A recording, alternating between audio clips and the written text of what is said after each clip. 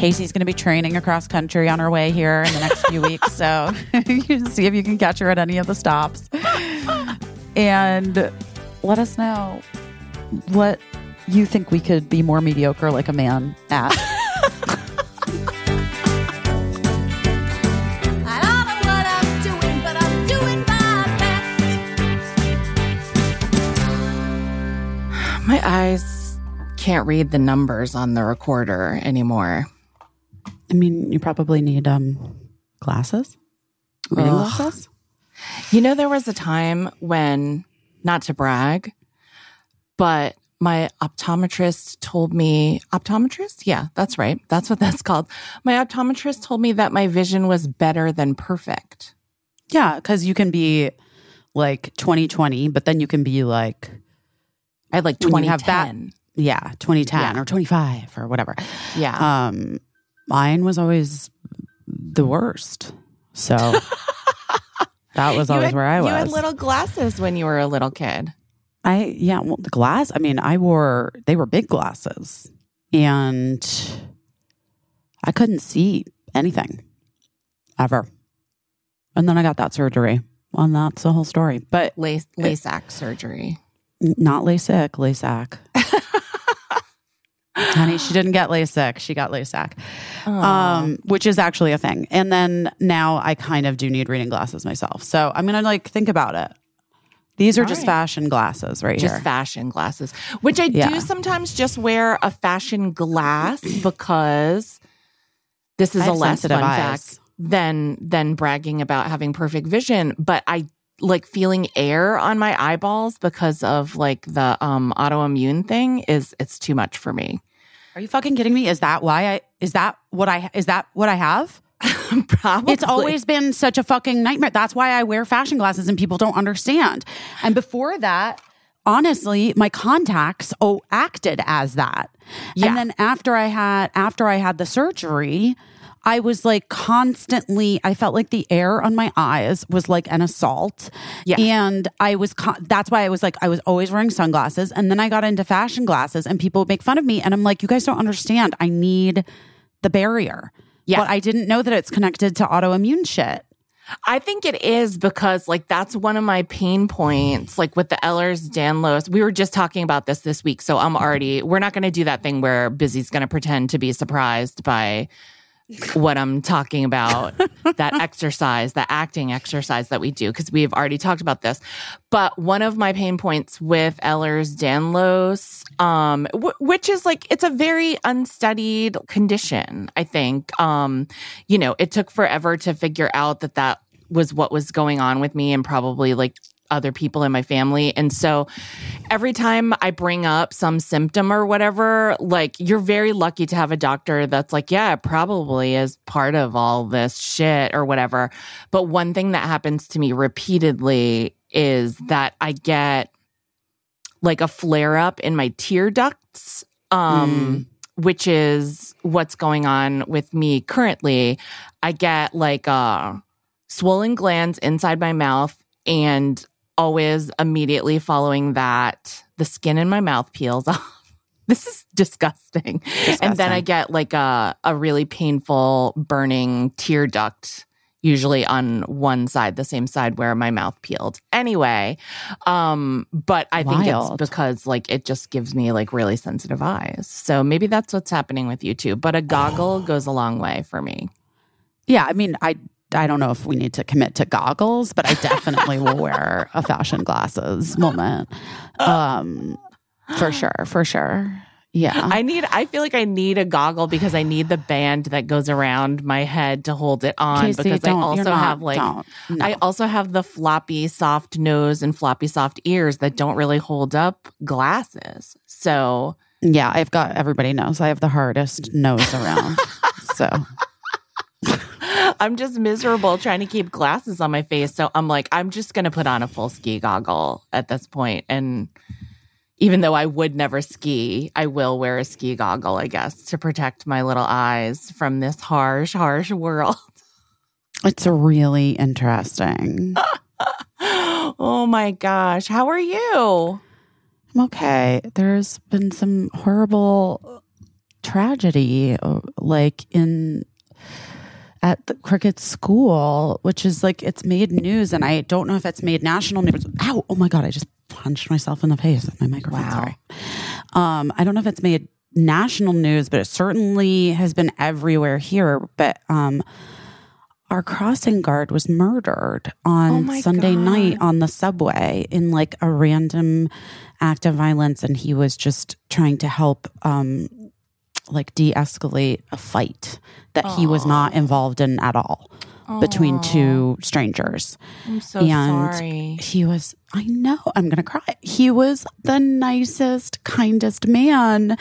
And he's worked at the school that my kids have gone to since we moved in New York. He's worked there over 10 years. But it's like, it's just one, like basically it's just like there's one crossing guard. Do you know what I mean? Right. Like he's just always been there, and he's like the first person you see in the morning, and all the kids love him and say hi. And he was just the kindest, sweetest, most helpful guy. I always made sure to like say hi to him, and he was just always had like a smile and like, hey, how's it going? And just really, really so sad. And I had to tell Cricket last night, and she was very upset.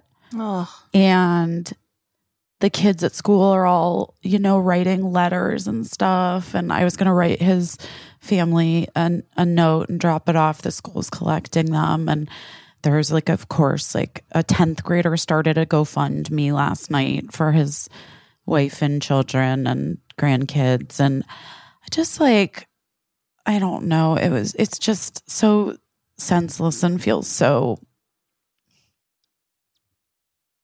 hard. Yeah. Oh, I'm sorry. It's so sad. It's like that kind of shit, that kind of violence, like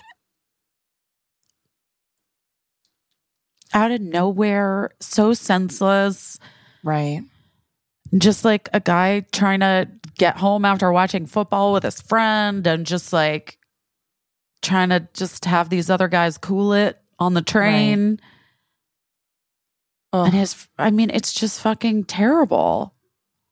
Oh my God. Anyway, the thing, I guess, I was thinking about our talk with Rabbi Brous, Yeah. And I was thinking about like Richie, our crossing guard, Richie. Yeah. And I was thinking like, I think he did. Like, I hope he knew how adored he was by all the kids and families, and how much everyone valued what he did for the kids at the school. Yeah. Like keeping them safe and looking out for us. And like, the school is like a relatively new school. Obviously, we've only been there, what, like 4 years, almost 4 years, 3.5. But he had been there, like I said, over a decade. And the last year was the first graduating senior class of kids who'd been there since kinder. Okay. Because like they roll when they start schools, like you roll the thing, right? Yeah. Do you know what I'm saying? My brain hurts. Okay. And the head of the school sent an email last night and was just like talking about what an important part of the school he was, and relayed this like anecdote or story that last year when those kids were graduating, he asked if he could be invited to the graduation to see the kids that he had known since they were babies graduate. Yeah. I mean, well, it clearly takes a special, you always know that someone doing a job like that is a special person, because it's not an easy job. No, you get like honked at by like Uber drivers and like. Yeah, you're dealing with all kinds of personalities, including like the families that you're working with to like the public who you're trying to protect these kids with. And I remember when I had Eli and someone told me like the best parenting advice they ever got was never leave your kid where you wouldn't leave $1 million, you know, which I was like, I mean, that's just the figure that they put on it. But yes, it just drove home to me how much you always have to trust the person who is taking your kid out of your hands, even if it's to like walk across the street to their school. So it takes a really special person because like you don't make $1 million being a school crossing guard. No, you don't. You have to do it because you love the job and the kids and you love the people, all the people. So I always try to think of like what a special person someone doing a job like that has to be when they're, you know, doing this very public facing job where you probably don't get the most deep interactions with people, but it's such an important job. And especially when it comes to kids who, like, I don't know if people remember being a kid that age, but for me, like, every day was like a fresh slate of anxiety, just wondering, like, what that day was going to bring. So to have someone that I regularly saw making sure I got across the street safely and, like, wishing me a good day, that would be... You know, that would be something that I wouldn't forget as a kid. I'm really sorry to hear about Richie. I know, me too. I hope you will share the GoFundMe for his family so that people can contribute a couple bucks if they are able. Yeah. Not that, you know, it doesn't even begin. It doesn't even begin. But no, if anyone's ever had a great crossing guard or bus driver or whoever, you know, the people that work in and around a school that aren't necessarily teachers. Like, we talk a lot about teachers and what they deserve, but man, I remember being in elementary school one time and I fully barfed, like an anxiety barf, like in my classroom. And I felt so bad because obviously I felt so bad, but I just remember the custodian coming and like he let me watch the whole thing. Like, the teacher cleared the whole classroom out because everyone was screaming like, she barfed. And but for whatever reason, maybe I don't even know, maybe to like sequester me from the rest of the kids who are like having a big drama that I barfed. But whatever reason, I was in the classroom and he was like showing me like, it's not that bad. Because I kept saying, I'm so sorry. And he was like, no, you like put down sawdust and then you scoop it all up and you tie it in a bag. And then I'm going to like mop the floor and then it'll be like, it never happened. It's no big. And I was like, I'm going to cry myself. He was such a nice older man. I didn't even know his name, but I'm like, how many piles of barf does this guy go around scooping up every Scooping up. But it was so caring. You know, I'm sorry. Yeah. I'm sorry to hear about. I know. Me too. Oh. I was like, yeah.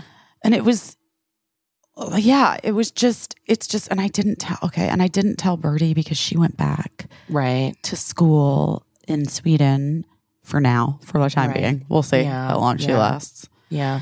But I didn't tell Birdie because I just felt like she just got back. She just started class again. And I just didn't want one more. I mean, it's just so, he really was such a presence. He was like you said, like the first person you saw when you got to school. Yeah. In the morning for everyone, for all the kids, for all the adults who were walking their kids to school or dropping their kids off. And sometimes I would walk by during the day and I would see him out there and I'd be like, how's it going? You know, like he was just a good presence in the neighborhood. And like, I felt like he really kept the kids safe. Like he felt like a safe person, you know?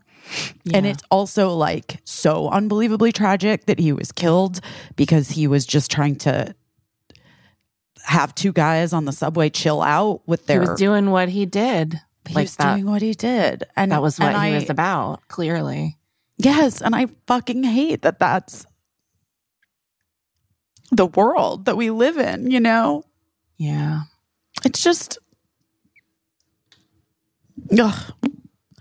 His poor wife and their kid just sucks. Yeah. Well, thank you. And I remember my crossing guard in Chicago when I was like a baby. Oh my gosh. I know.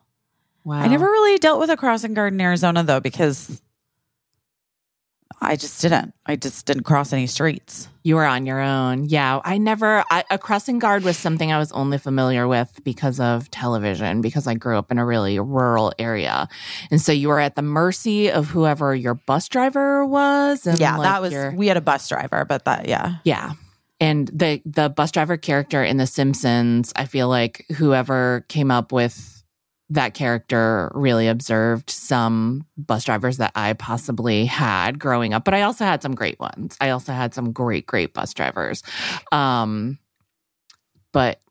yeah, all these people who do these jobs where we're just sending our kids, trusting, and, you know, and everything else, you know, we've talked about this before, like, you know, the person that takes your ticket to get into the movies, like that's the person that has an eye on everyone that's coming into the theater. And, you know, and you don't think it's like a big deal job, but it could be a big deal job, you know? It's just, yeah. Yeah. Well, I also was thinking about our conversation with Rabbi Sharon because I had I had so many of both things like in the last several days because Mean Girls did so well. And yes, congratulations. Number one movie in the world. The big weekend. It's a big deal. Do you know that I've never been in the number one movie in the country ever. I've only been in the number one comedy, but I've never, you know, like the movies that I've been in have opened as like the number one comedy in America. Right. But not like the number one movie. Yeah. And that was very exciting for me. Yes. That's really exciting. And also exciting was everybody's like reaction to me in the movie. Yeah. And it feeling like really nice. That was really like, it's been really nice. Yeah. But then on the flip side, even before I heard this like actual very tragic news about Mr. Ritchie, Birdie went back to Sweden. Yeah. And Mark escorted her back and had a very chill 36 hours, like 17 of which were on airplanes. And so that was like kind of hard. Sorry, I just blew my nose, guys. So that's been kind of hard and a little bit conflicting and, you know, just trying to like figure it all out. Right. So then I went to a really fun party. Nice. On Sunday night. Nice. And that was really fun. And then, but I don't know. I'm just, you know, I guess, yes, I'm trying to like, I'm very grateful. I'm trying to hold those things. I'm trying to be like, it's okay to be conflicted about the bird going back to school. Well, it is. I mean, like, if you didn't feel conflicted about it, I'd be more worried. Yeah, for sure. I mean, yes. Yeah. I'd be like, what's going on? But part of it too is just that, yeah, I mean, I think that Mark and I now have moved into a new place in terms of Birdie being there, which is like, I'm feeling right now like I can't believe she went back. Like, like given everything that's gone on. Do you know what I mean? Yeah. Like it's been not a usual time. Right. Specifically for her, you know? And Right. this school year's been so tough from the jump. Like she, you know, Kate passed away like 4 days after she started school. Right. And that was really hard for her to not be with me and not be here. And then of course, like the seizures and everything, but she's, the seizure and the hospital stay and just a lot. So Mark and I are like in a place now and we're sort of just trying to say this to her, which is like, if she makes it through the school year and stays there, fantastic. But if she feels like she needs to come home, that's okay too. Like it's no pressure. Yeah. You know what I mean? Yeah, of course. I mean, what even is school? I don't. Well, so Mark and I have been having this real conversation, and I'm so curious about like other parents of kids out there who are school age, because our feeling is like post-pandemic, we literally are like, what are you guys doing? You're trying to make them learn algebra? What the fuck? Who cares? Right. Stop it. Right. Oh, they have to be proficient in geometry. Okay. What? I just always felt like, well, here's the honest truth. Like, and I don't think he'll mind, but Eli had some learning differences going to school, and it was a real challenge.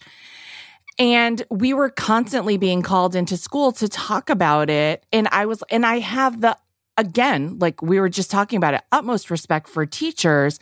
But the thing is like teachers are dictated to like what they have to teach and how they have to teach it. And they can only be so creative, like in modern day school, public school setting, especially.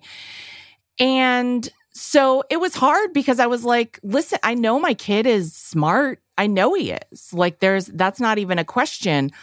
It's just that like a teacher can't do a little side quest specifically catering to my one kid and the way that he learns or what he needs.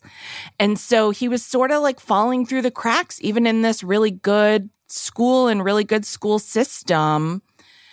And it was difficult and it was frustrating for him too, to like constantly feel like he was failing, not at school, but like failing at what was expected of him when it just wasn't how he worked, you know? So like I used to have this thing that I would say to him and I would be like, you know, school is like a bicycle factory and they make really great bicycles there. But the thing is, you're not a bicycle, you're a violin. It's different. Right. So they're not going to make a great violin at that bicycle factory. No. But that's where you are. And so I wanted to like look into like homeschooling him or finding an we couldn't really like afford to put him in some kind of like wildly experimental, you know, private school thing. Private school. But I thought that like we probably could have saved him some heartache by homeschooling him. But the rub was that he was such a social kid. He really was the mayor of every school that he went to. So where he wasn't doing so great, like sitting at his desk and like learning what he was supposed to learn all the time, he was the most social and most friendly and knew every teacher. And like they'd send him on an errand because he would be like so reliable doing something like that. So he didn't want to give up that aspect of school. And he was like, it's worth it to like struggle through the academic part of it to have the social part of it. Well, he is so similar to Bernie. You know, we've discussed like, we should get their brains. We should start like a study of just them. But they are so similar because it's the same with Bird. And like, you know, I remember when I was talking about that like parent teacher conference we had last year with the teacher that like fully got Birdie's brilliance and like where her brain is just like unlike other people's in the greatest way ever. Yeah. What is sort of difficult for us is that like, yeah, where do those kids go? Right. Because it's like, that's great. That was one teacher. Right. And especially we've now realized like this school year in Europe, like this kind of program, like they're not very interested in your individuality. You know what I mean? They're just like, this is the program. This is what you do. Like the teachers don't really have like a vested interest in the kids as people. Right. It seems like it just sort of is like the house parents do, like they're more nurturing and all that. But like, it really does feel like the school itself is just very much like, this is school. You do this. You do your work. You go home. Right. You do your homework. That's it. Which And in a way is she like needs, possibly a good lesson for a human being. Sure. It just doesn't work for like Birdie's like Eli and that like she needs, honestly, in order to really like want to even do well in especially things she's not that interested in, she needs to like feel compelled by the teacher and like by a personal connection with the teacher and feeling like she wants to do well for them. Anyway, all of this to say, we're sort of like a couple things. We sort of feel like shrug emoji about school in general post-pandemic. Like we're just like, I'm like, I don't even know what the fuck it is. Like why we're insisting these children, you know, when it's like, I want them to just work on their mental health and well-being and like be good citizens. And anyway, that's number one. Number two is that it's pretty clear that like this particular type of educational thing is not really Birdie's vibe, like this way of teaching. Yeah. So I don't know if the program but it's also a bummer because she like does the things that she loves there. She has made really great friends. Yeah. She like loves the community at the school. She loves like the school stuff, like school spirit stuff or whatever. I don't know, whatever that stuff is. Yeah. She likes being in Europe. She likes all of the things that she's been learning about like cultural differences. She does not love a lot of the food, guys. I'm just going to say it. Well, but anyway, either way, it'll be a good experience. Totally. For Birdie, like, here's what I like in it too. And I'm talking so much about Eli and not a lot about Lincoln. Lincoln certainly had his own experiences, but he has like also that very unique, like pandemic college, high school experience where it's like nothing is traditional anymore and you just have to do what works for you. But when Eli was like 13, I think he was looking for a summer job. And he saw on some like a literal bulletin board somewhere that this company was looking for like summer employees or whatever. And so he said, I think it's like an office. So I'm going to like put a suit on. Will you drive me to this office? He fully at 13 was don't tell mom the babysitter's dead. Yeah, exactly. He went to this office. It was a PR firm. He met with the head of the PR firm and she was like, oh, I'm sorry that the little bulletin that you saw didn't specify. We were actually looking for like people who are college graduates or maybe people who are in college studying to be PR professionals. It's basically like a paid internship. And he was like, oh, okay, well, thanks for doing this interview with me and like respecting me, even though I showed up at age 13 in a suit and it was nice to meet you and this was interesting. And so he was like, you know, no harm, no foul. But then like a couple weeks later, that woman called him and she was like, you know what? I haven't really met any applicants that I liked better than you. Do you want to come work at this PR firm this summer? And so he was like, okay. And so he went and his job was to do all of the things that an intern does, like, you know, whatever interns do, making copies and things like that. But he was like, but sometimes they ask my ideas about like products and stuff. And, you know, And so, of course, he's just like, yeah, here's what I think about that shampoo. And here's what I think people are looking for in shampoo. And he really kind of like weirdly thrived in that environment, which I was like, oh my God, are you going to like drop out of school at age 14 and become like a PR or advertising person? And he was like, no, it actually like, it was an interesting experience for me because what it taught me was that even though I really like being praised for like what I'm doing and told that like I'm doing a good job, which there was plenty of in that environment, and even though I kind of liked the creative aspect of the work, I do not like being stuck in an office all day. And so that, like the praise and the creativity did not make up for the panic I felt walking amongst cubicles all day. So I know that that is something that I should probably never do. I should probably never sign on for that. So it was a good experience, but it wasn't like all the way in Europe either. It was in like Norwalk, Connecticut, and it was only for a summer. It wasn't for like an entire school year. But he did learn from it, and I think Birdie will learn from it regardless of like what the takeaway is. I think she'll know more about herself at the end of it, whatever the outcome is. I mean, that's just like, I guess what we're all supposed to do all the time. Yeah, because like, do you literally remember more than 5 things from high school other than like things that taught you more about who you were? No. Like, I don't remember any mathematical formulas. I remember like 2 lines of Shakespeare.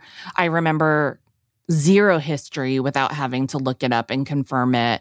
I have like very rusty Spanish, but I remember the things that taught me who I was and the kind of person that I wanted to be and, you know, the kind of person that I could have been. So that's what it's all for, I think. You can get an education at the public library for $0 in your own time. Well, if the libraries aren't all closed. That is true. That is true. But you know what I mean? Like, but you really can.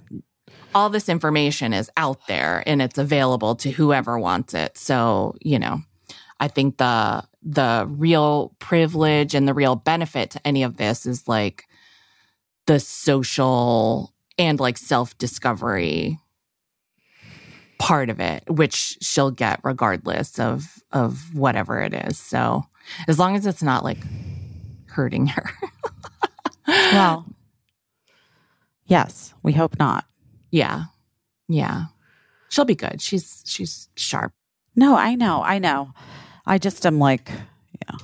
It's been a long journey. And here's what I will say is that you all have devoted a lot of time and thinking and emotional, like to even consider sending your kid to Europe and then figuring out how to do it.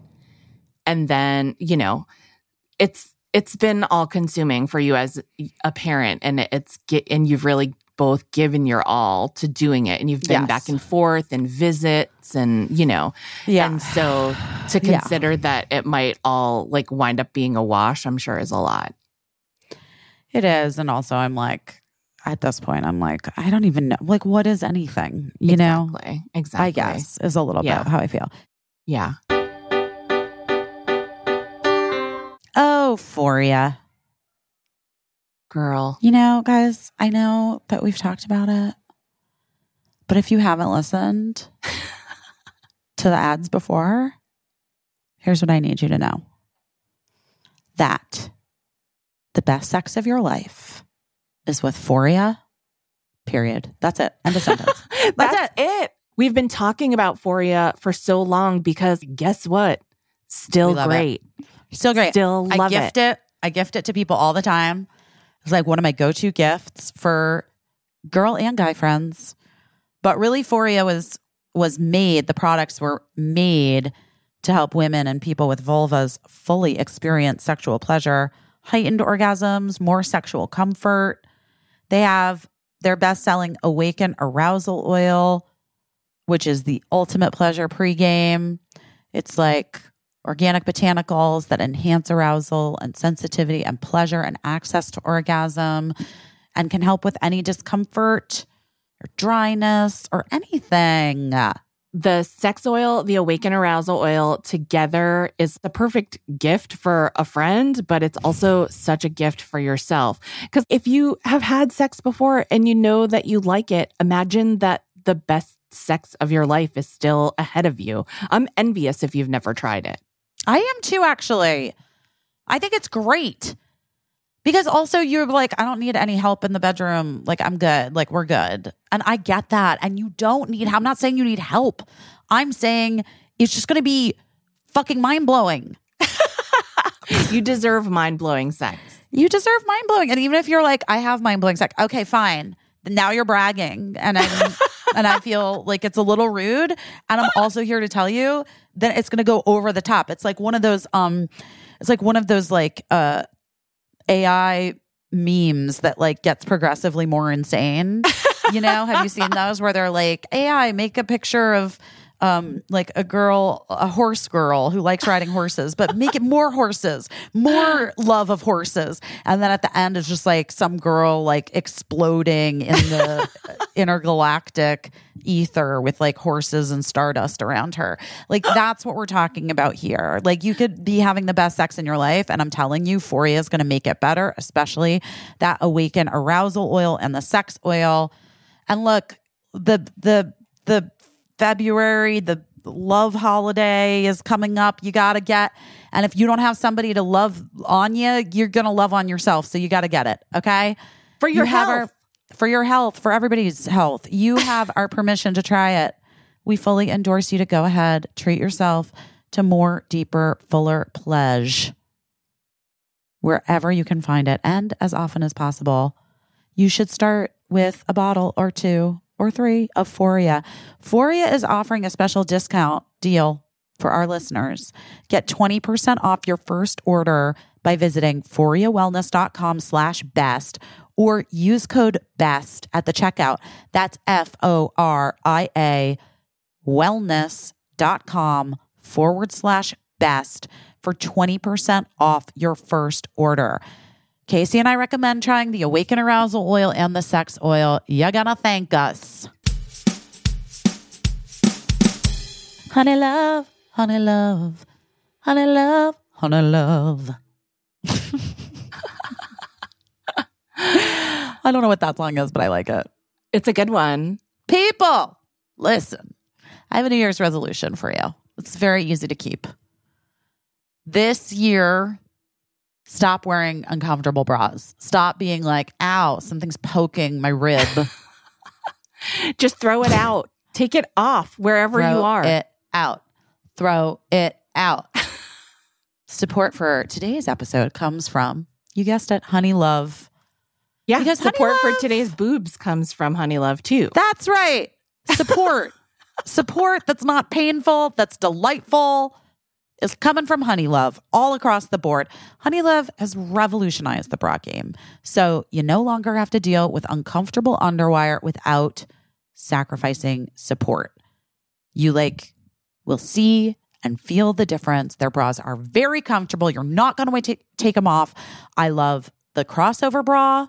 That's the one that you've seen. I guarantee you've seen this Honey Love crossover bra. And the reason why people are so eager to post pictures of themselves in it is because the bra itself looks hot and cute. It looks hot.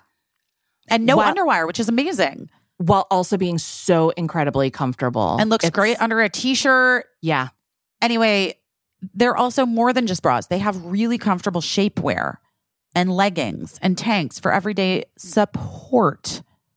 Like, guys, I don't know what to tell you. You got to try it. You got to try it to believe it. Yeah. You got to feel it to believe it. And once you feel it, you're going to be like, whoa. It's kind of incredible.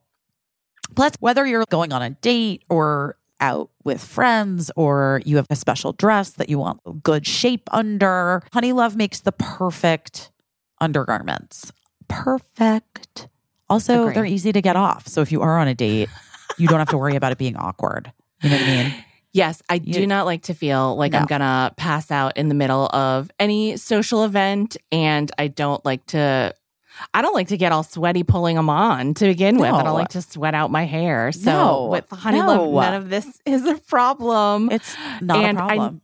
I know you all know what I'm talking about because I know you've all lived through it. So I'm here to tell you, Honey Love is all of the snatchness with none of the struggle. Yes, I love that. The products make you look good and feel good. So treat yourself to the best bras and shapewear on the market and save 20% off at honeylove.com/best20.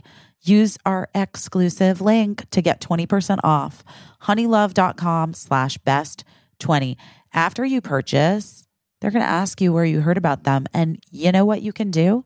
You can support our show and tell them that we sent you. And we would love that.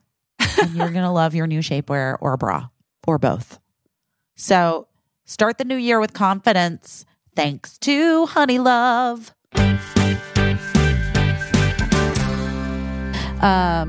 I feel, it's snowing here. I don't know. It's weird. Oh, goodness. I'm glad it's snowing there. It's what it's supposed to be doing, I guess. Yeah, it looks like it's kind of rain now. I don't know. Hot and sunny. No, it's definitely not hot and sunny. I have like a stuffy sinus situation. I had too much fun, I think, on Sunday night. You had too much fun? Yeah. And then what was the party that you went to? You don't have to say exactly, but. It was a birthday party for somebody that I met through a friend. And so I didn't really know a lot of people there, which was kind of fun. Oh, good. That's good. But yeah, it was good. But yeah, so I feel a little like head coldy. Oh, I was supposed to get a colonoscopy tomorrow, but I'm postponing it a week because of the sinus. Right. /cold. He was like, even though it's different ends, you don't need to. Different ends, but you're still like, I don't know, you're put under. I don't know. Yeah. You want to like be able to breathe. You want to be in tip-top shape. I think so, a little bit. But I did go to this gastro last week for like just my stomach issues and how I was so sick. But I told you, like, I don't know if we talked about it on the podcast, but he was like, his theory, which I feel like I'm going to go with, is just that whatever it is that's going on, like I was like, my intestines, my tract, my GI was like really upset in December by whatever it was that I got, like whether it was like foodborne bacteria infection or some kind of like stomach flu or whatever it was. Right. I just got like out of whack from that, and I've sort of never recovered from it a little bit, and I've just felt like it's just been gross. But that's what he thinks it is. It's like exacerbated my like IBS, autoimmune, all of it. Right. I feel like I want to do like, I think I talked to you about this, but I feel like, I don't know if I talked on the podcast about it. I feel like I want to do like some sort of anti-inflammation couple week program of some sort. Yeah. You know, where you just like I'm like clearly inflamed. You know? Yeah. I mean, it makes sense. And I just, I want to like get it under control because I feel like it's everywhere. You know, the rash, the fucking thing. It's like all autoimmune stuff. Sometimes I feel like, tell me if you ever feel like this.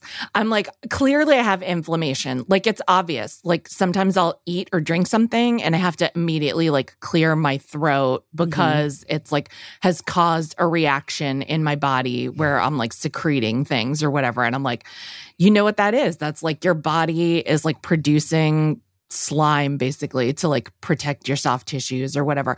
But whenever I start to read all of the things that cause inflammation, both like physical things and emotional, sometimes I feel like I must be made of inflammation. And if I was ever successful at getting rid of all of the inflammation, that I might just like disappear. Poof. Or I'd be like, I'd just be like an empty balloon.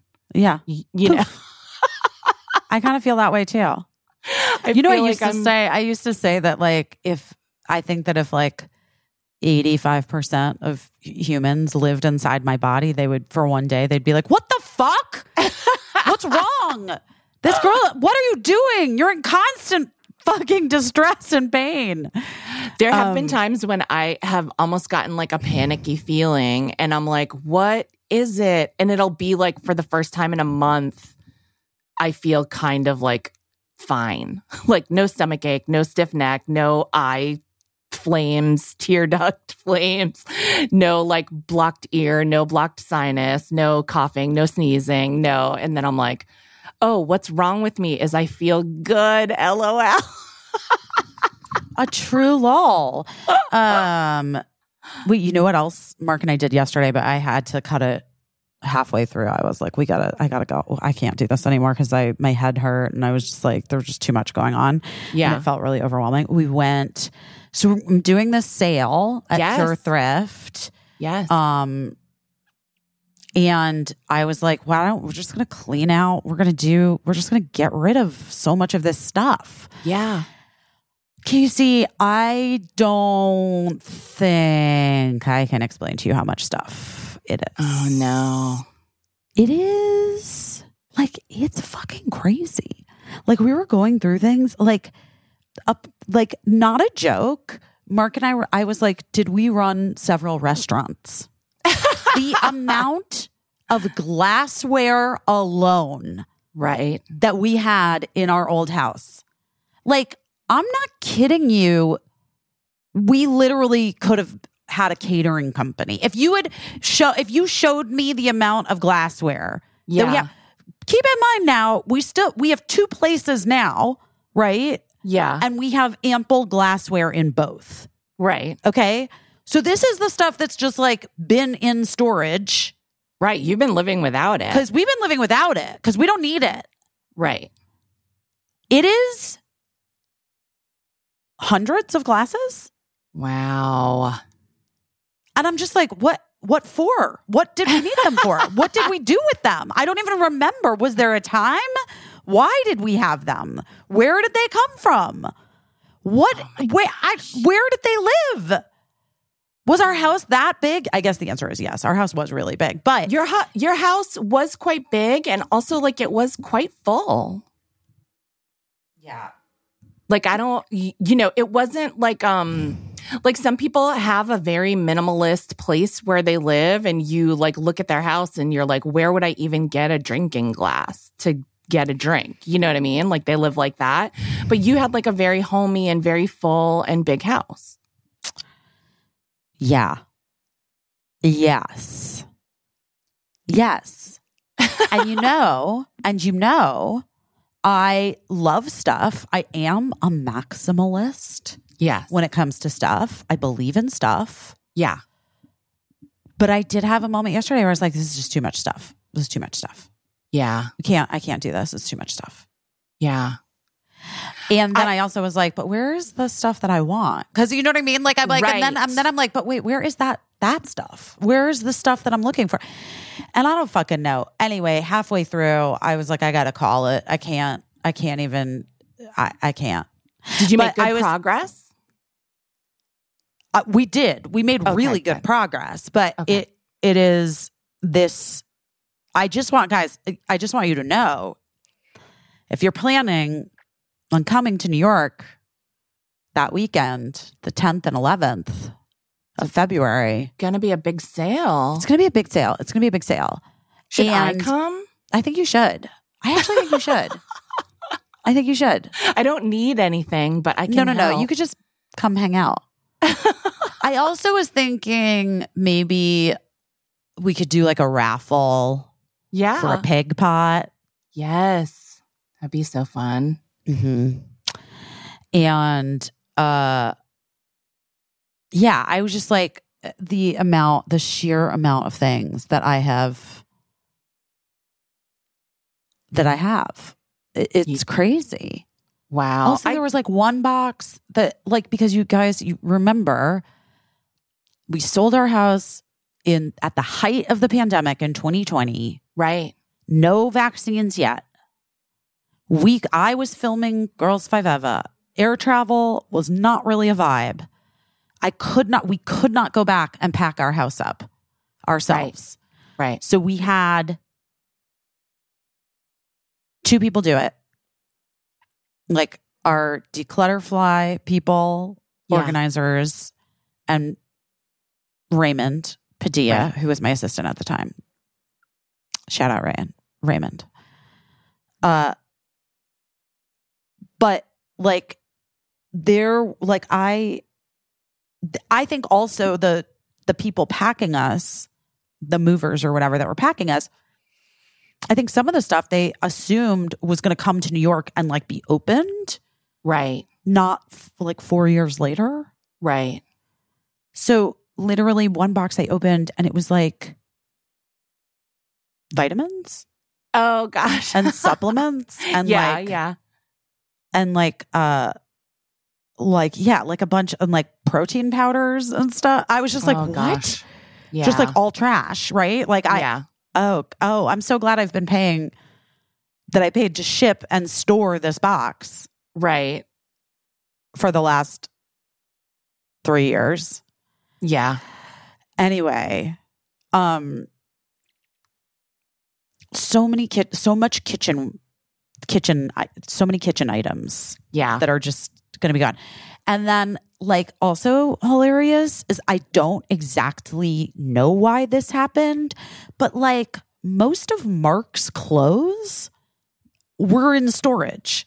Like we just found all of his clothes yesterday. And I was like, how did we not know that you don't have any of your suits or shoes or anything? He's like, I've been wearing the same like 4 things for the last 4 years, Busy. And I was like, what?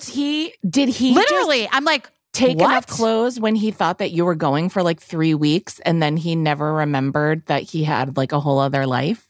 Like, I think that's about it. Yeah. Like basically, yes.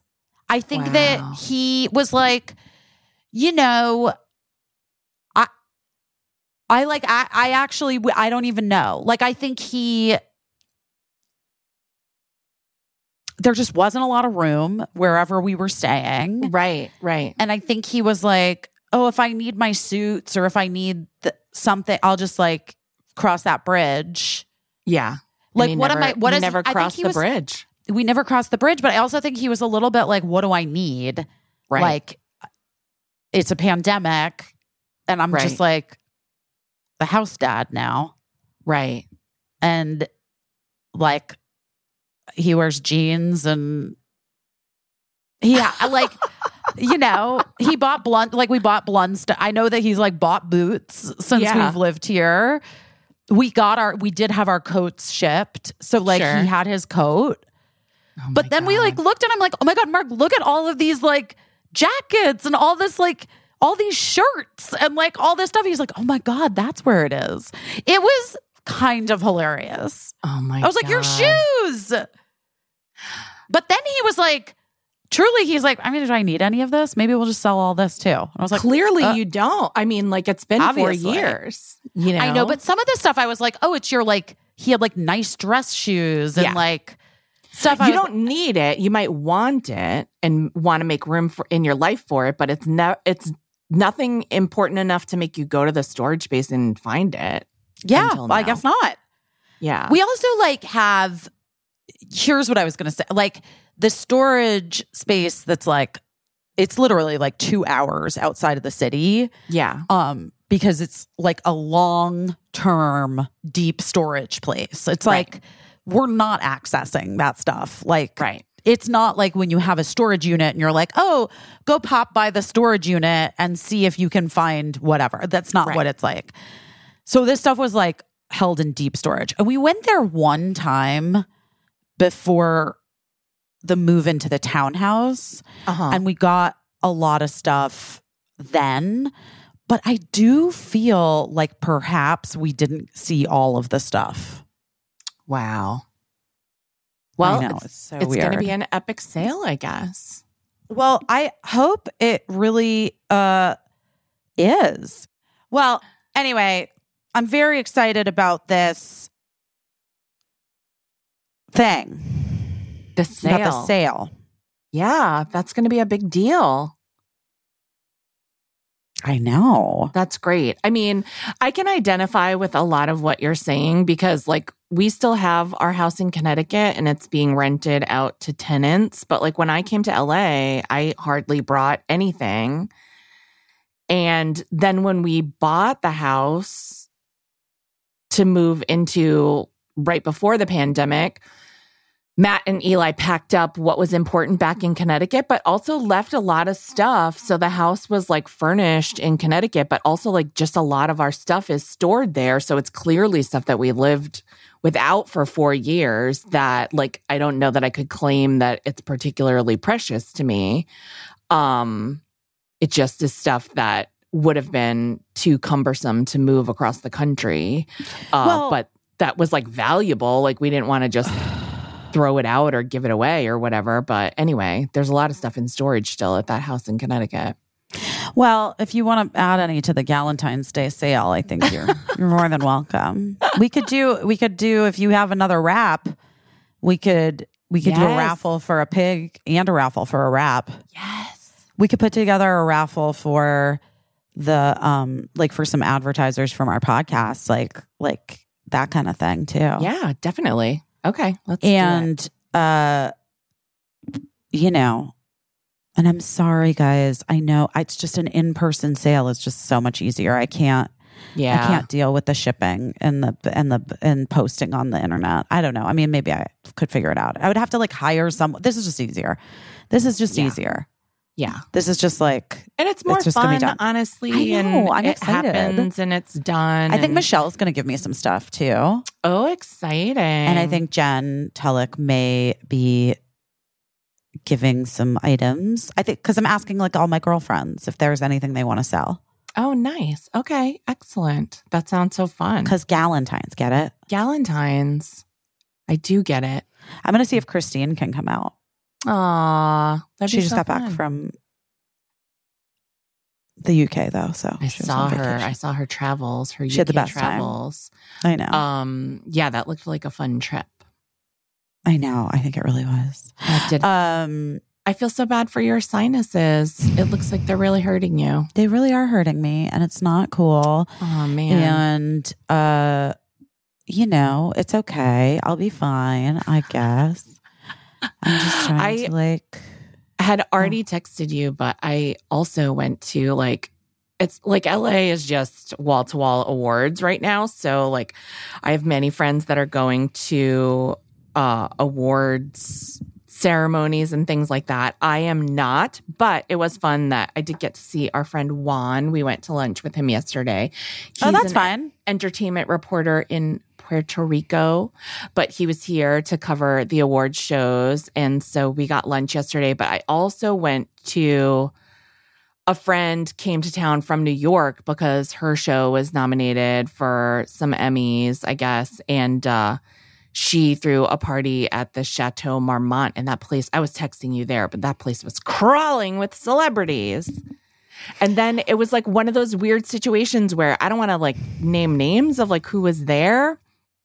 Because whatever, that's their private business and they probably went there to get a drink.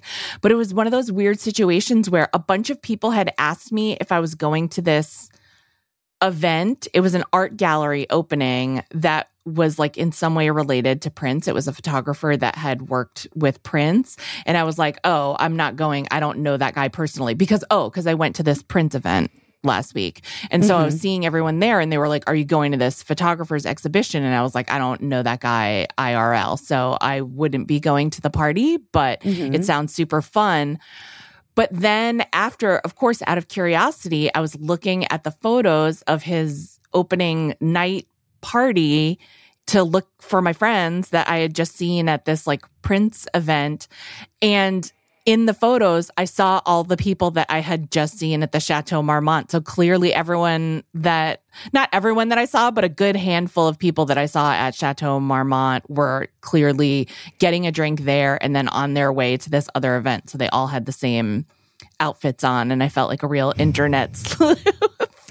But wait, can I ask you a question? Yeah. Was the photography show close to the chateau? I think so, yeah. It must have been. Well, there you go. Yeah. Just like a hop, skip.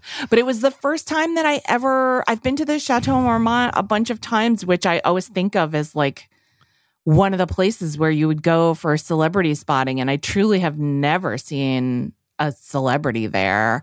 This time I saw a bunch. Yeah, but it is legit.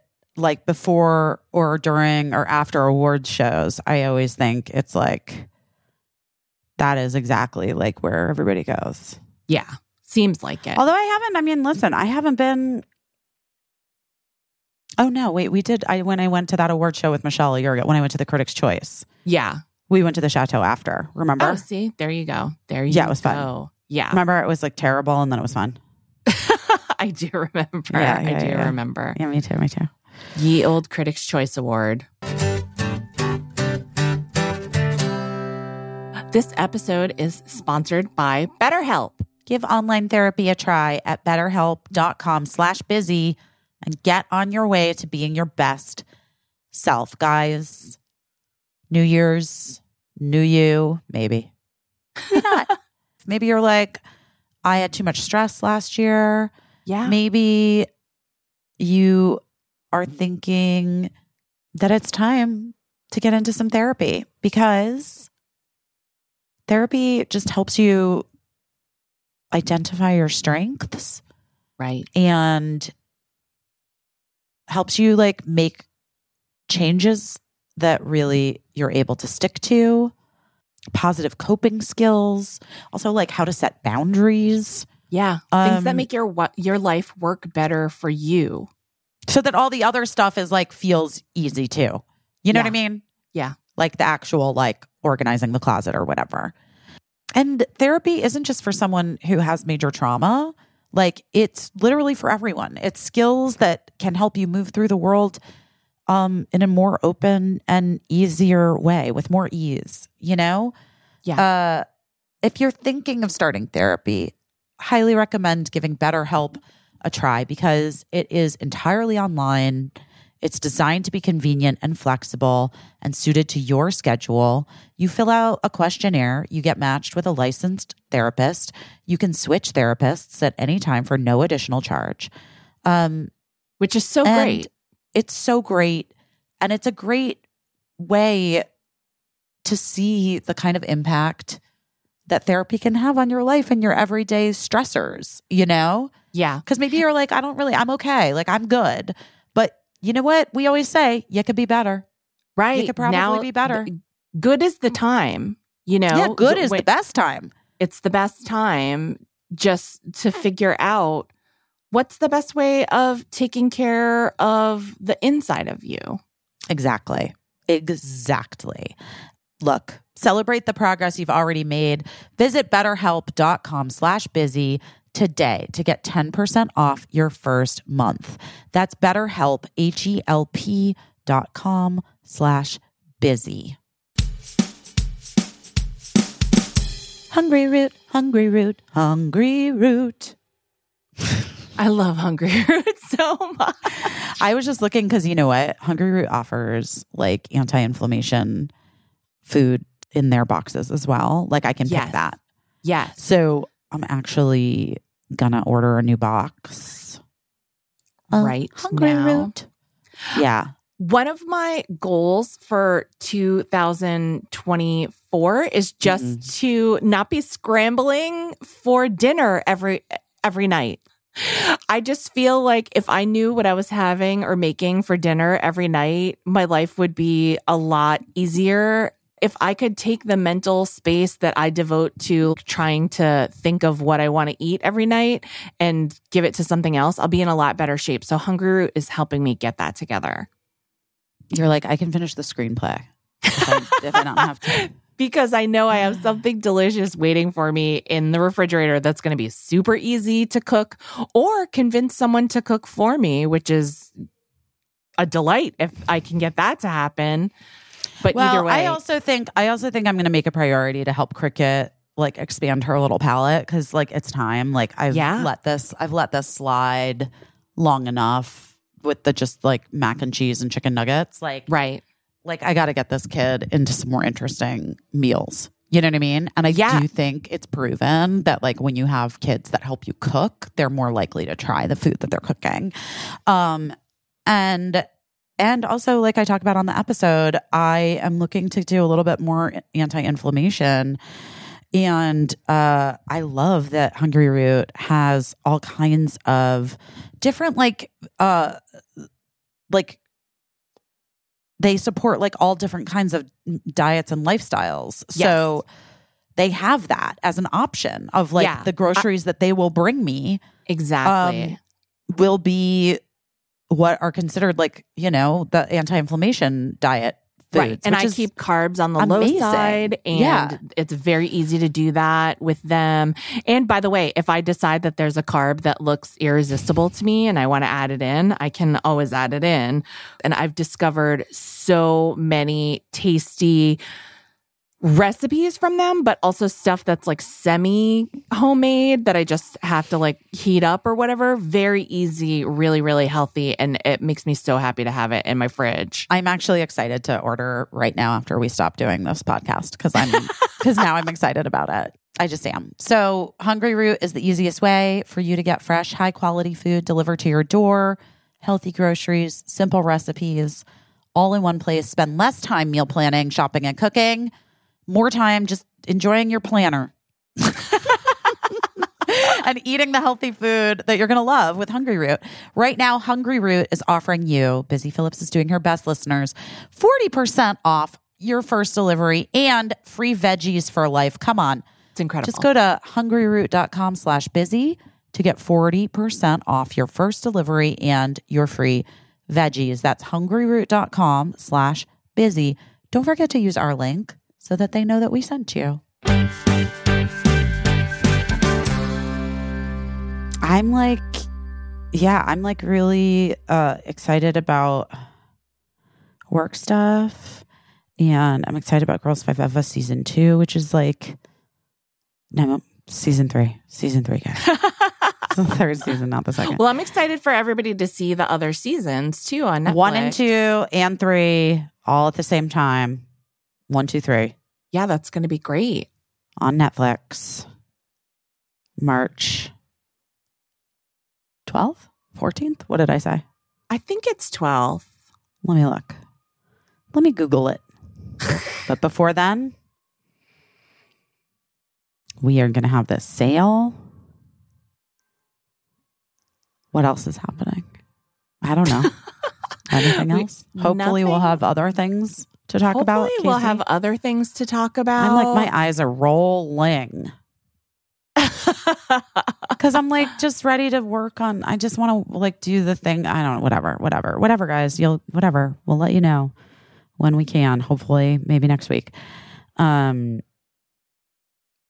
I feel that way too. I'm really ready to do some work. I feel like everybody must be feeling that way.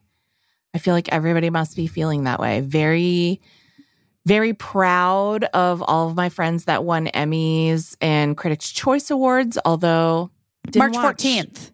March 14th. Okay. Yes. March 14th, to be clear.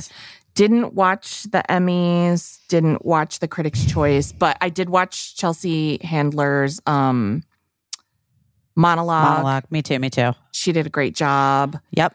Watched a lot of the clips of the Emmys, but I felt happy not watching it while also just cheering on my friends that were there and who won. It was great, but I felt very happy not watching it. I've not watched I told you, awards show, or I have no idea that they're even happening. Yeah. The only thing I cared about was Coleman Domingo's outfit. Well, we chatted about that. We chatted about it. I'm still thinking about it. It's my favorite red carpet look of all time, what Coleman Domingo wore to the Critics' Choice Awards. It was Valentino. Again, people were DMing me like, who's the designer? And I was like, guys, I don't know. I'm using the internet the same as you're using the internet. I don't know. People really got to ask some questions that they could Google themselves, I got to tell you. I need to reframe it. And whenever someone asks me a question, I need to be grateful that they think I'm as smart and that they think I would know the answer. And just, be human and say, like, I don't know the answer, instead of being like, what? How would I know? I don't know. It's hard. Yeah. Yeah. It's the same as like in your house. Like when someone's asking you to find something in your house and you're like, how would I know any better where that is than you would? Yeah. Here's an idea. Look. That is something that we have recently, like, my guys are great. They are, I think, the highest evolution of like straight white guys that are on the market today. Totally. You know what I mean? Yeah. No, they're great.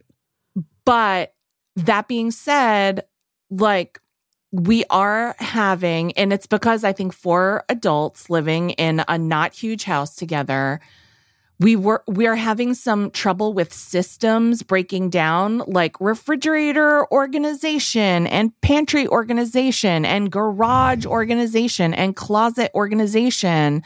And what I realized finally after repeating like the same cycle of like, I get furious, I rip everything apart, I implement a new logical organizational system that I then tell everyone about that they only half listen to. And like, I fucking label everything. And I'm like, if there's not a label for this, nothing else, it doesn't go here. So it goes somewhere else. So don't put it here, whatever. Like, that's just a cycle that I'm sure you have been through, I've been through, and I'm sure a lot of people listening have been through in their houses. And what I realized this time, and he was really kind about it, but I talked to Matt about it and I was like, listen, I know you work hard all the time and this is like probably the last thing you want to spend your time doing. But I believe that if you don't participate in the reorganization of the fridge, you won't uphold the system. Because it will be impossible for you to respect it fully unless you had a hand in determining how it goes. So what I'm saying is, instead of me organizing the fridge for the 1,000th time, since we've lived in this house, I need you to organize the fridge and you tell me how it goes, and then I will promise to respect and uphold the system. And it was, again, he was really kind about it. And it's hard because you gotta walk a tightrope where you're not being condescending and not sounding too exasperated while also being a little condescending and very exasperated.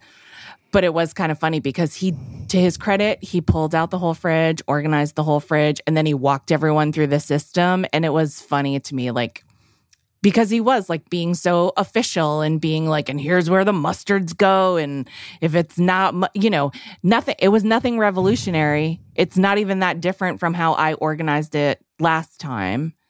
But now I feel like I have an ally in keeping it like that. I hope. We'll see. We'll see.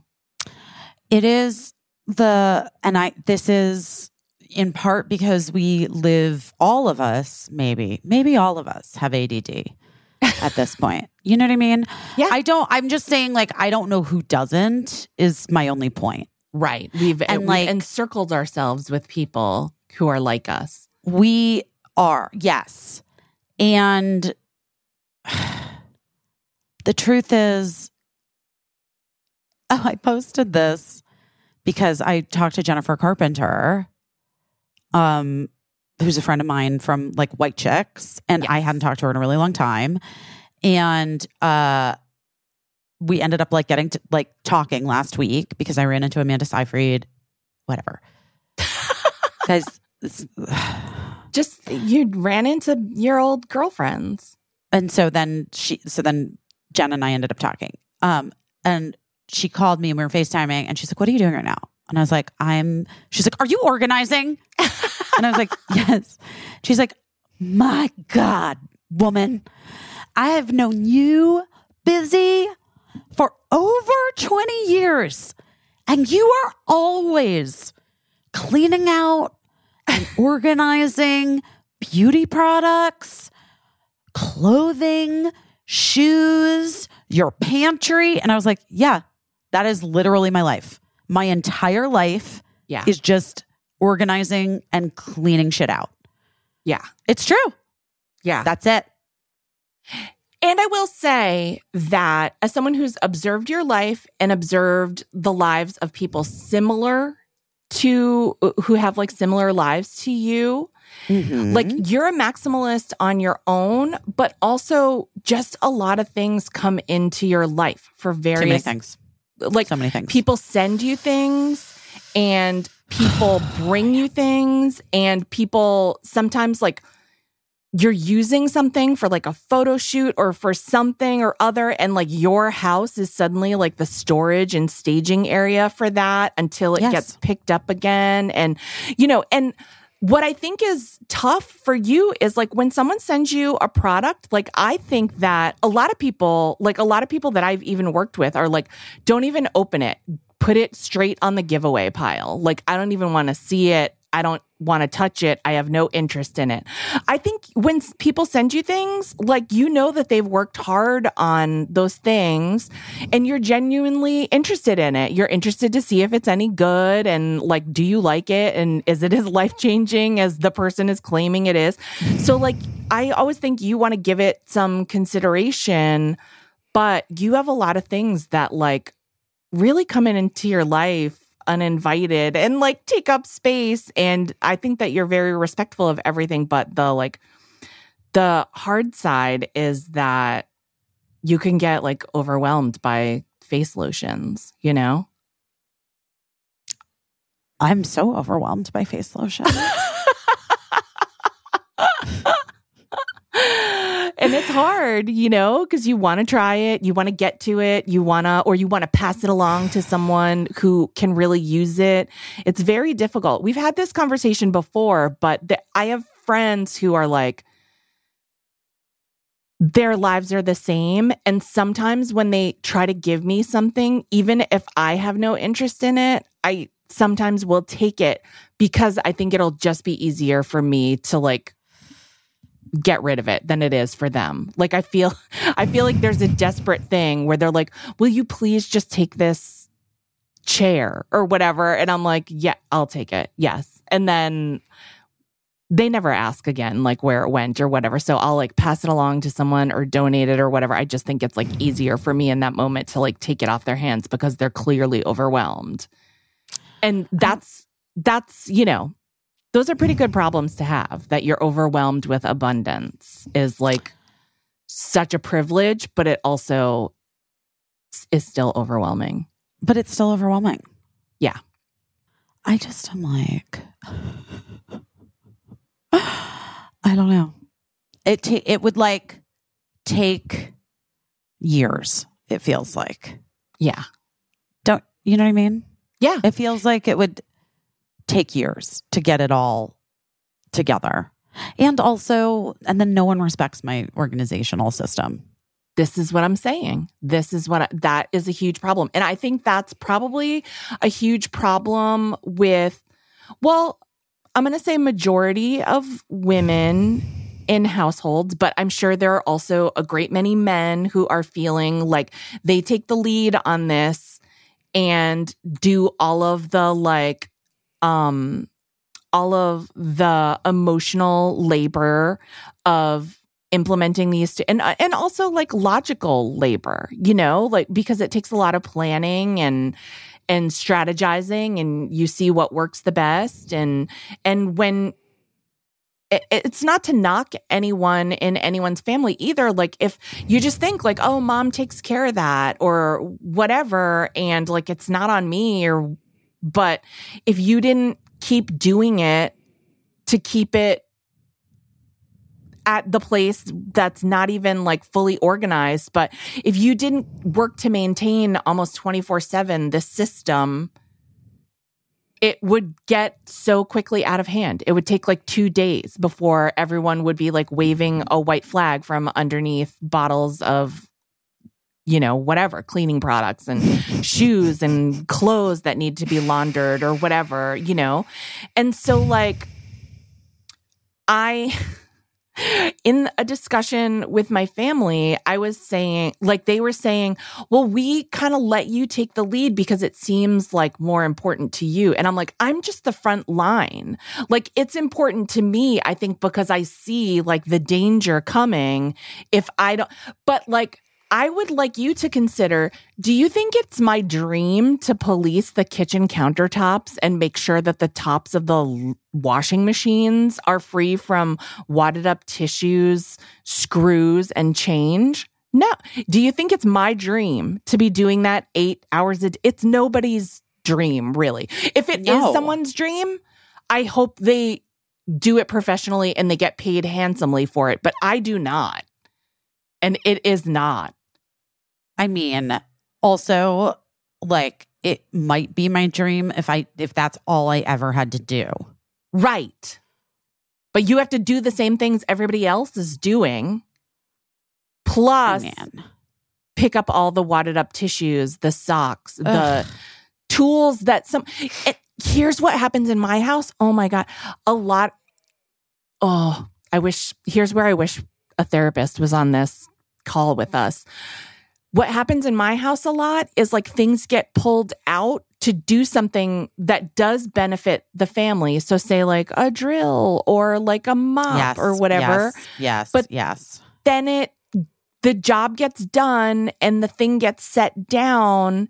Yep. And then it's like becomes invisible. And so then it becomes my job to like, I feel like it becomes my job to be like, hey, you have to put that mop away. And like, by the way, I'm guilty of all this same stuff too. I'm guilty of leaving all this stuff out too. So I'm not saying that this is something I never do. What I'm saying is like, I have to police myself, but also the other people in my family, you know? So I feel like this is something that a lot of people are talking about right now. So I can feel people listening to this being like, yes, that's... Well, yeah, anyway. Because also it's like we're at the start of this new year. Yeah. We're all we're like, this is the time. Yeah. And it is.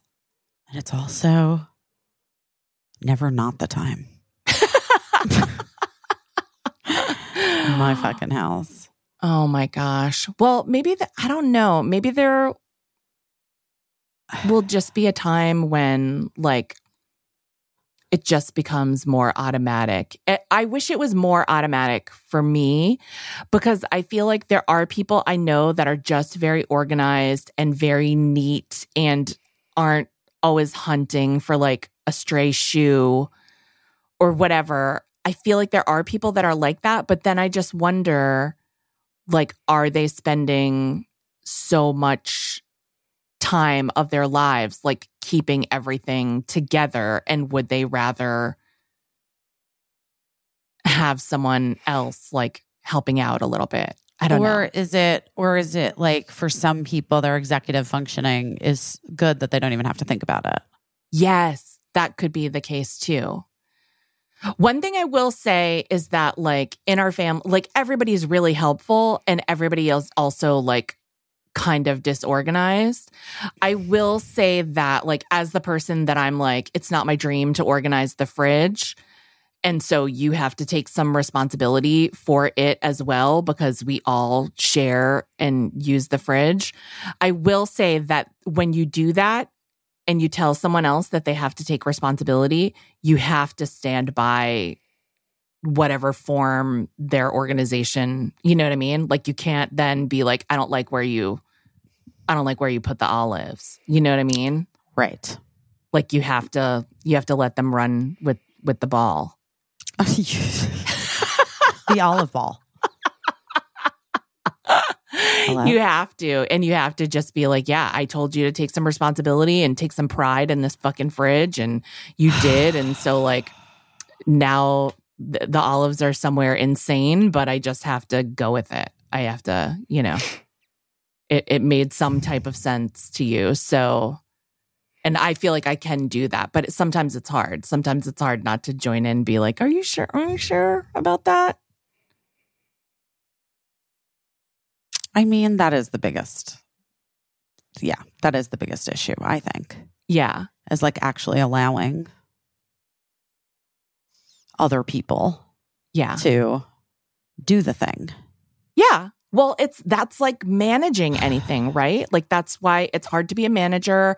That's why it's hard to, you know, well, this has come up in the past with even, just people that are like working on your team, even when you're not working in like a traditional workplace setting, like even if you're freelance or whatever, people that are working on your team that you're not managing, which that adds like a whole other layer.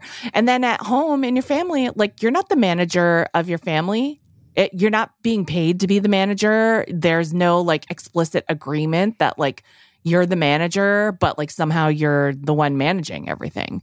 So if you want to shift some of the management onto another person, then you have to like, you have to abide by it, that's a tough thing. But I think it's something that everyone goes through. And the truth is, we probably just have too much stuff and too much to do. But I'm excited for you because it sounds like you're halfway done going, even though you got overwhelmed, you're halfway done going through your storage area. Yeah, the storage unit. Yeah. Yeah. Then I guess we got to go back. I really don't want to. But yeah. Do you feel, you said there's stuff that you didn't lay eyes on that you were hoping to see there? Kind of. I don't know. I just like, I don't actually know, Casey. Like it's just, there's never going to be enough room here. Do you know what I mean? Right. Yeah. So I don't know what I'm doing. Like there are things, yes, that I like definitely would want if I move back to Los Angeles. Okay, like all of my baking stuff and cake decorating things, like I want all that stuff, but I'm like, I can't put it there's nowhere to put it here. So what am I supposed to do? I don't know. Wait, can I ask you a question? Are you sentimental about the actual items themselves, like because they were used for a particular occasion, or is it just that? Which ones? Like your cake decorating stuff. Oh. Like, no, I'm not sentimental about most of that stuff. I mean, there are some cake pans that I like that you can't like get anymore, right, so I want those. Yeah. But no, I'm not sentimental about cake decorating stuff necessarily. It's just like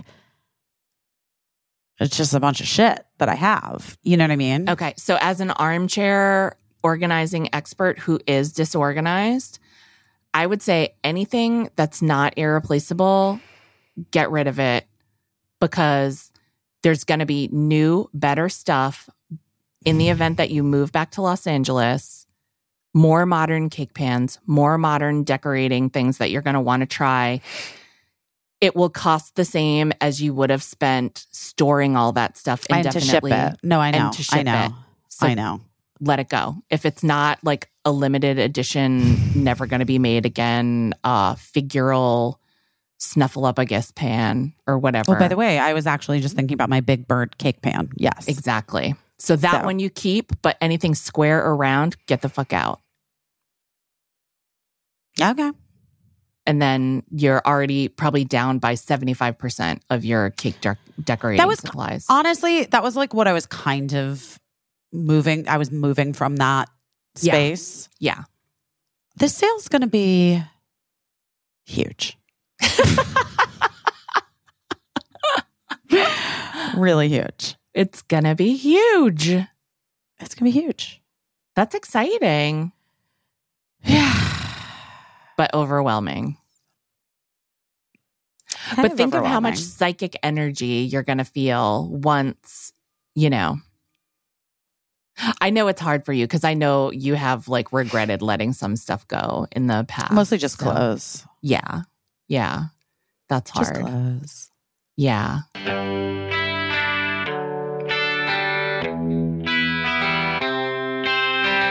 Well, I mean, I got to be honest with you guys. I've been doing more like free advertising for Thrive Cosmetics in the last 2 weeks. I saw it come up in a magazine article. It's literally, it's everywhere. So if you are on the fence, just Google any of the press that I did for Mean Girls because I mentioned Thrive Cosmetics tubing mascara in every single. They call it in like our little sheet. They're like, it's the viral tubing mascara. I mean, did I make it go viral? Maybe.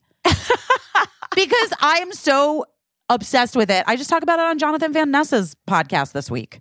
Like I cannot get enough of my Thrive Cosmetics Liquid Lash Extensions mascara. Guys, I've always got it on me. It's right here. Here it is. I have it on my eyes right now. I love it. I love it. I also love that Brilliant Eye Brightener too. It's like a highlighter stick. Yes. You can use it on your eyes. You can use it on your high cheekbone. You can use it on your little lip dip wherever, thing. your collarbones, wherever you need. whatever you need. I use it everywhere. Listen, guys, but that Liquid Lash Extensions mascara, I want you to tag me, okay? I want you to get it, and I want you to tag me for real. Post a story and tag me, because I want to see how right I am. That it like makes everyone's lashes look incredible. Now, you know I curl. You know I'm a curler. Of course. I curl my lashes first, and then I use that mascara. And my God, you guys, the difference it makes. Jonathan Van Ness, when I did his podcast this week, literally was like, I'm so sorry I have to stop you. What is going on with your face? Did you do your own glam? And I'm like, I did my own glam because I've got my Liquid Lash Extensions mascara, and then I don't need anything else. It's all you need. And by the way, people have asked, it's so easy to come off. It just comes off with warm soap and water. So none of the You don't even need soap. I took a bath last night and I just used the warm water, and like it just came right off. That's fine. That's it. It comes right off. There's no like running or staining like I always get. I have like very oily skin, so mascara always transfers under my eye within like an hour. None of that with the Liquid Lash Extensions mascara. And I also we're talking about the cosmetics, but I'm also a huge fan of their brightening face wash. Like the scent is so heavenly to me. And so like, it's perfect. I have my makeup and I have my skincare from Thrive, and it's all I could ever want. Well, I mean, do take our word for it, because our word is good and we are obsessed. So we want you to try, especially I want you to try the mascara and tag me in it. Okay. Also, we love that Thrive Cosmetics gives back. It's important to me. It's important to you. Yeah. It's important to all of us. We got to like find ways to do that. You know what I mean? To give back. Yeah. I just really appreciate a company that does good, especially when it's something that I was going to buy anyway, based on the quality of it. The fact that it then takes some of my money and does good things with it is just a cherry on the sundae. We're here for you, Thrive Cosmetics. We love you. And I will never stop doing free advertising for you. But I love that we get to do paid advertising for you on this podcast, because you support us and we support you. For real. But we want you guys to get in on it. Right now, you can get an exclusive 20% off your first order at thrivecosmetics.com/best. That's Thrive Cosmetics, and it's CAUSEMETICS.com/best for 20% off your first order. Go get it. Oh, AG1. You know why I love AG1? Why? Because I like got this cold yesterday, and then I took my AG1 and I like weirdly felt better like 4 minutes later. I didn't feel like eating a lot yesterday, but I knew that my AG1 was like gonna sustain me. It's like nutritional insurance. It's got all the things that you need.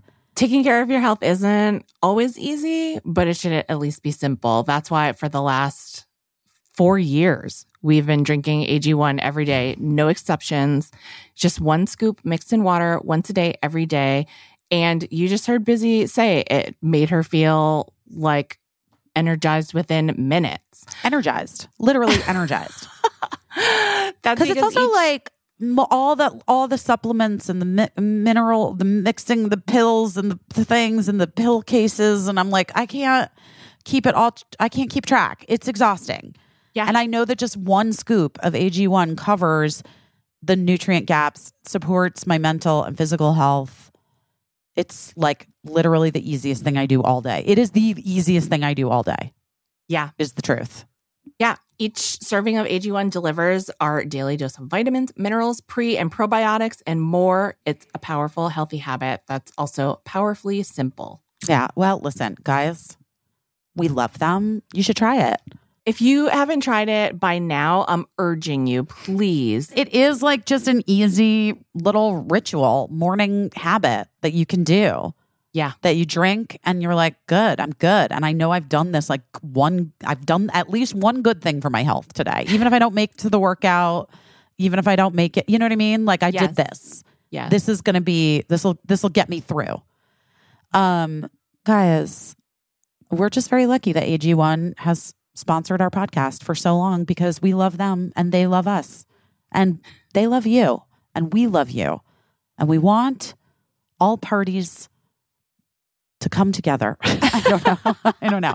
But I do want you to try AG1. If you have not yet tried it, I'm just saying it's like it's one product that I would recommend every time to elevate your health.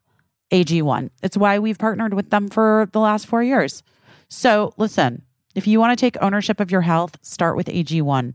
Try AG1 and get a free 1-year supply of vitamin D3 plus K2 and 5 free AG1 travel packs, which come in handy, believe me, with your first purchase exclusively at our link, drinkag1.com/busy. That's drinkag1.com/busy. Check it out. And I can't, like, what the fuck with my sinuses? What am I going to do here? I'm so annoyed. Oh my gosh. I don't know. I wish there was like a magic something. I'm sure there is something that would make it better. I love that, like, occasionally people are like, reach out to us. I talked about it on Instagram this morning, like that I have this, and someone DM'd me that I like vaguely know, but don't know that well. And they were like, you really need to do sinus rinsing. It's da-da-da. And I was like, oh, God. Okay. I'm famous for public sinus rinsing. Thank you very much. I've been rinsing these sinuses since before you were born. There is a little, I don't know how well it works, but I have seen this advertised to me. There is like a little electronic device. I have it. And it doesn't do anything for you. No. I actually think that the like sort of manual one is kind of better. Okay. All right. I mean, but I do have that one. Navage, it's called. The Navage. Oh, okay. All right. It's like an electronic I don't even know what it does. Thing. Yeah, I don't. It just I don't even... shoots the water through one side and sucks it out the other. Oh, no. The thing I'm talking about is something that you touch actually like to your face or your head, and it like puts like an electronic pulse through, I think, your sinuses. Wait, what? Well, now I want that. But I also might have that because I you do might have things it. that have like, you know what I mean? It's probably under all your face lotions. But I don't know how well it works. I've never... Well, then I'm looking online right now. It's like some little face zapper. I mean, I love a face zapper. You know me. Oh, go ahead and zap my face. Yeah. I'm looking. I don't see it. I'll try to find it and send it to you so that you can evaluate it. What do you, what like a... Oh, it's called the Clear Up. Yep, 2.0. the Tivik Clear Up for sinus relief. Yeah. Well, it is not cheap. It's not cheap, which automatically makes me feel like, is there something good. to it? Is it good? What are you? Will people pay this amount of money? What is It's this? a transcutaneous electrical nerve stimulator that electrically stimulates the skin overlying the paranasal sinuses, and it is intended to be used for the temporary relief of moderate to severe congestion. Sir? Only for use by people 18 and older. I don't know. I'm just reading off the internet what it says. I can't vouch for this. I haven't read any reviews of it. I've never heard any testimonials by anyone who's ever used it. It's just something I saw, and I was like, I wonder if that would work for Busy.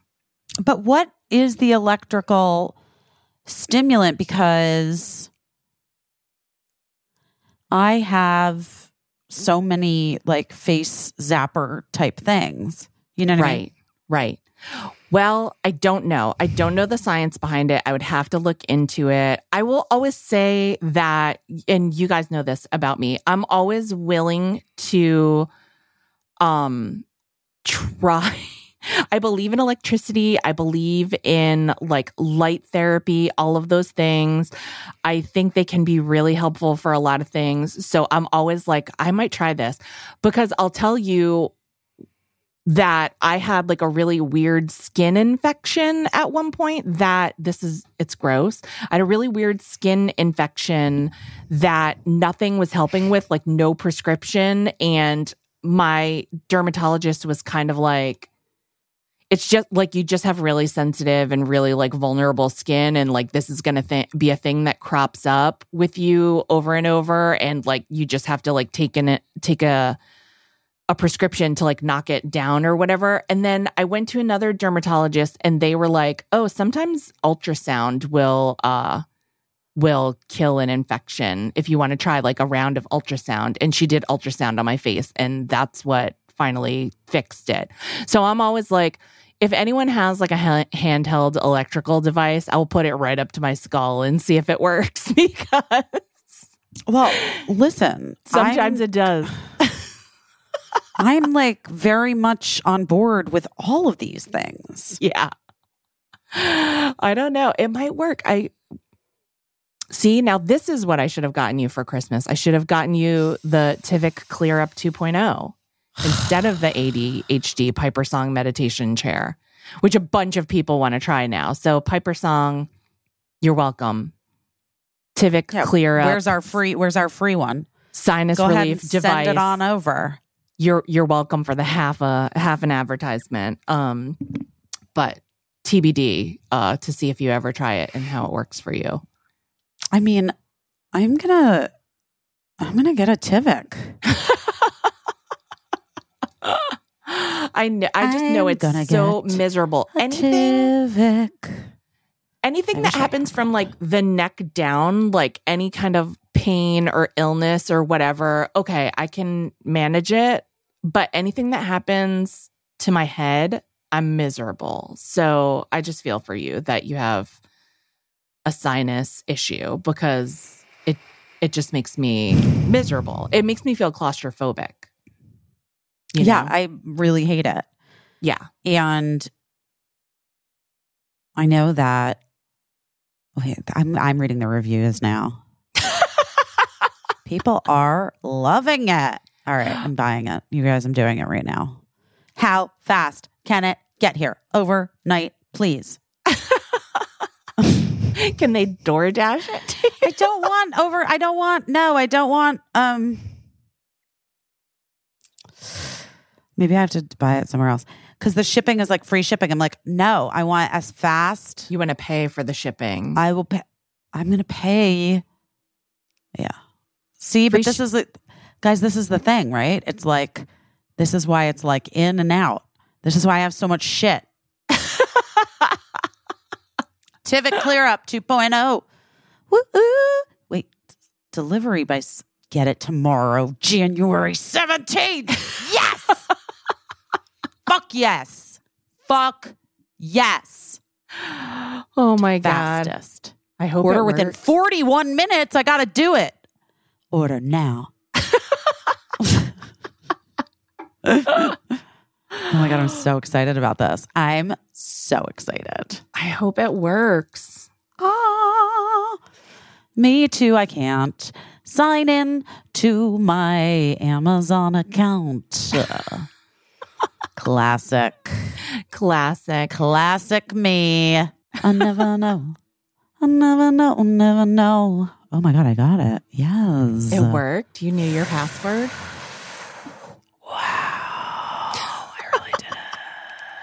Wait, I'm not saying that this was Amazon, but it was a place where you order things from, as you're talking about, where it's way too easy to order something. But I ordered, talking about like shipping woes or whatever, I ordered 3 chairs for my backyard, and they sent 3 pieces of one chair, but it wasn't even like one complete chair. And then they were like, took the picture of the packages like on my front step, and they were like, there's your packages. Hope you love them. And then I tried to like write a review saying like, by the way, you didn't deliver 3 chairs. You only delivered 3 pieces of one chair that didn't even add up to one single chair. They wouldn't allow my review to be published. And then also they kind of just were like, you have to send it back and start the whole process over again. And I was just like, can't you just send the rest of the pieces of... It was a lot. It was emotionally, I think like the upshot is like, we're just never getting those chairs. I think I have to call it. Like, I went through a process of like finding the chairs, liking the chairs, deciding that those were the chairs that I wanted. And then like I loved the chairs and I was excited to get them. And then we just got 3 pieces of one chair and not even one complete chair. And then they're like, you have to send those 3 pieces back, which are quite big. And they're not even like coming to our house to pick it up. We have to like bring it to UPS to send it back and then start the entire process. But I'm like, why would I, as a customer, start the entire process over again, Why? Knowing how it ended last time? No. Why would I take that risk? Well, you're not going to. I'm not. I'll sit on the ground outside. Thank you. But Wait, by the way, yeah. I actually can't get it tomorrow. I have to get it on Thursday. Oh, no, it's a really fucking bummer. But can I tell you the good news? Yeah. I just used points, baby, and it was free. Oh, that's so exciting. Yeah, that was actually, honestly, that was very Yeah. exciting. I have to laugh at myself whenever I'm like, oh my God, I can't get this by 6 o'clock. It's not coming till tomorrow at noon. Because I'm like, I loved the Little House on the Prairie books when I was a kid. And I just remember like Pa would like saddle up all the horses to go into town and they'd be like, Pa, please bring back a cup of brown sugar. And like it would take days to get like a cup of brown sugar. And like if Pa even survived the trip into town to get the things that he needed for the homestead. And here I am like, oh, I wanted that by 6 p.m. I mean, we all are kind of like Little House on the Prairie.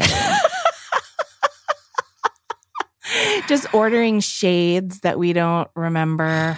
I'm going to sell those fucking shades. Someone's going to get those shades at the sale.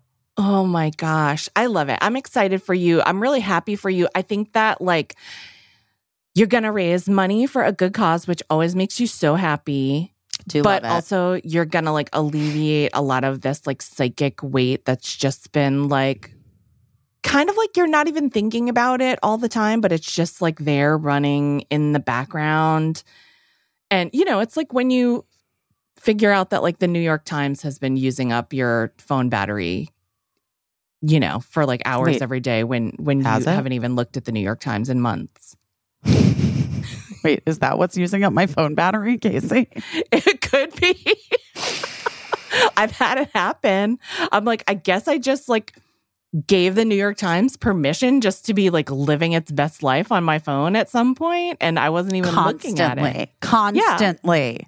Yeah, just using up all my battery, all my space. And I was like, I'm not even looking at you. What's happening?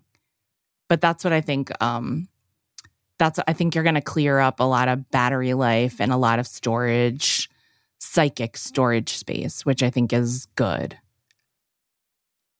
I do too. Yeah. And I think you'll feel so good because the people that will get these things will really want them and use them, and it'll be cool. That's my like biggest. It's a cool proposition all around. From having that clothing swap, like I wondered if I would be a little anxious getting rid of some things, but I really I think I said this on the podcast before. I really worked it out first, where I did that thing where I turned all my hangers around backwards. And then whenever I used something, I turned the hanger around the right way. So when I went to pull everything out for my clothing swap, anything that had a backwards hanger, I knew I hadn't touched in a certain amount of time. And so I knew that was like a candidate to be on the chopping block. And then when I took those things out, I did consider like, you know, is this sentimental to me, even though I haven't touched it in 3 months or 6 months? Is this something that I would be sad to see go? And there were a couple of things that I kept, but for the most part, I was really, really ruthless. And I was a little nervous that I would be so sad seeing some things that I loved walking off with someone else. But the truth is, the part of the clothing swap, even though that day was super fun, and it was super fun, I felt it was like a fun fair. Yeah. We really had a great day, and there was like a lot of Liz and I are like, that's why I'm like, there's going to be raffles. Yes. There's going to be all kinds of stuff. Like Liz and I are like, she's like, let's get a DJ. I'm like, wait, when we were at the storage unit yesterday, Yeah. we found 2 cases of wine. Amazing. And I was like, we've got the wine. Yeah. You've That's got it. the one. Like That's there's going to be, it's amazing. going to be it'll be so fun. That's so great. The most fun part for me, besides like the day itself, was afterwards people posting, people that I didn't even know that just like came by to shop other people's clothes and my clothes, whatever, posting on Instagram being like, I'm at a gala and I'm wearing this dress and it looks so great on me and I'm so happy that I got it. And like, I met so many people that day because so many people that I knew brought a friend. And that has been so fun for me, just seeing people being like, I've been waiting to wear this pair of jeans that I got at your clothing swap. And today was the day. And so I think it will like be 10 times that for you. I know. I'm really excited. I'm really excited. The other thing that I've been doing, which is like inspired by, but I'm not doing like whatever. I don't even know. Katie Azelton posted this like challenge of like 75 days of a different outfit every day. And like you have to, but you're not buying anything. Cause I'm definitely on for several reasons, a buying moratorium for my dry January is just about shopping and buying things. And by the way, and I guess whatever the fuck that thing is called that I just purchased right now on the phone, I'm only going to say that doesn't count because this is a medical need. Medical necessity. That device is FSA eligible, so I feel like it has some real medically necessary device juice behind it. B, also, you guys just heard, I used points. I didn't even pay for it, so I didn't spend any money. I didn't spend any money.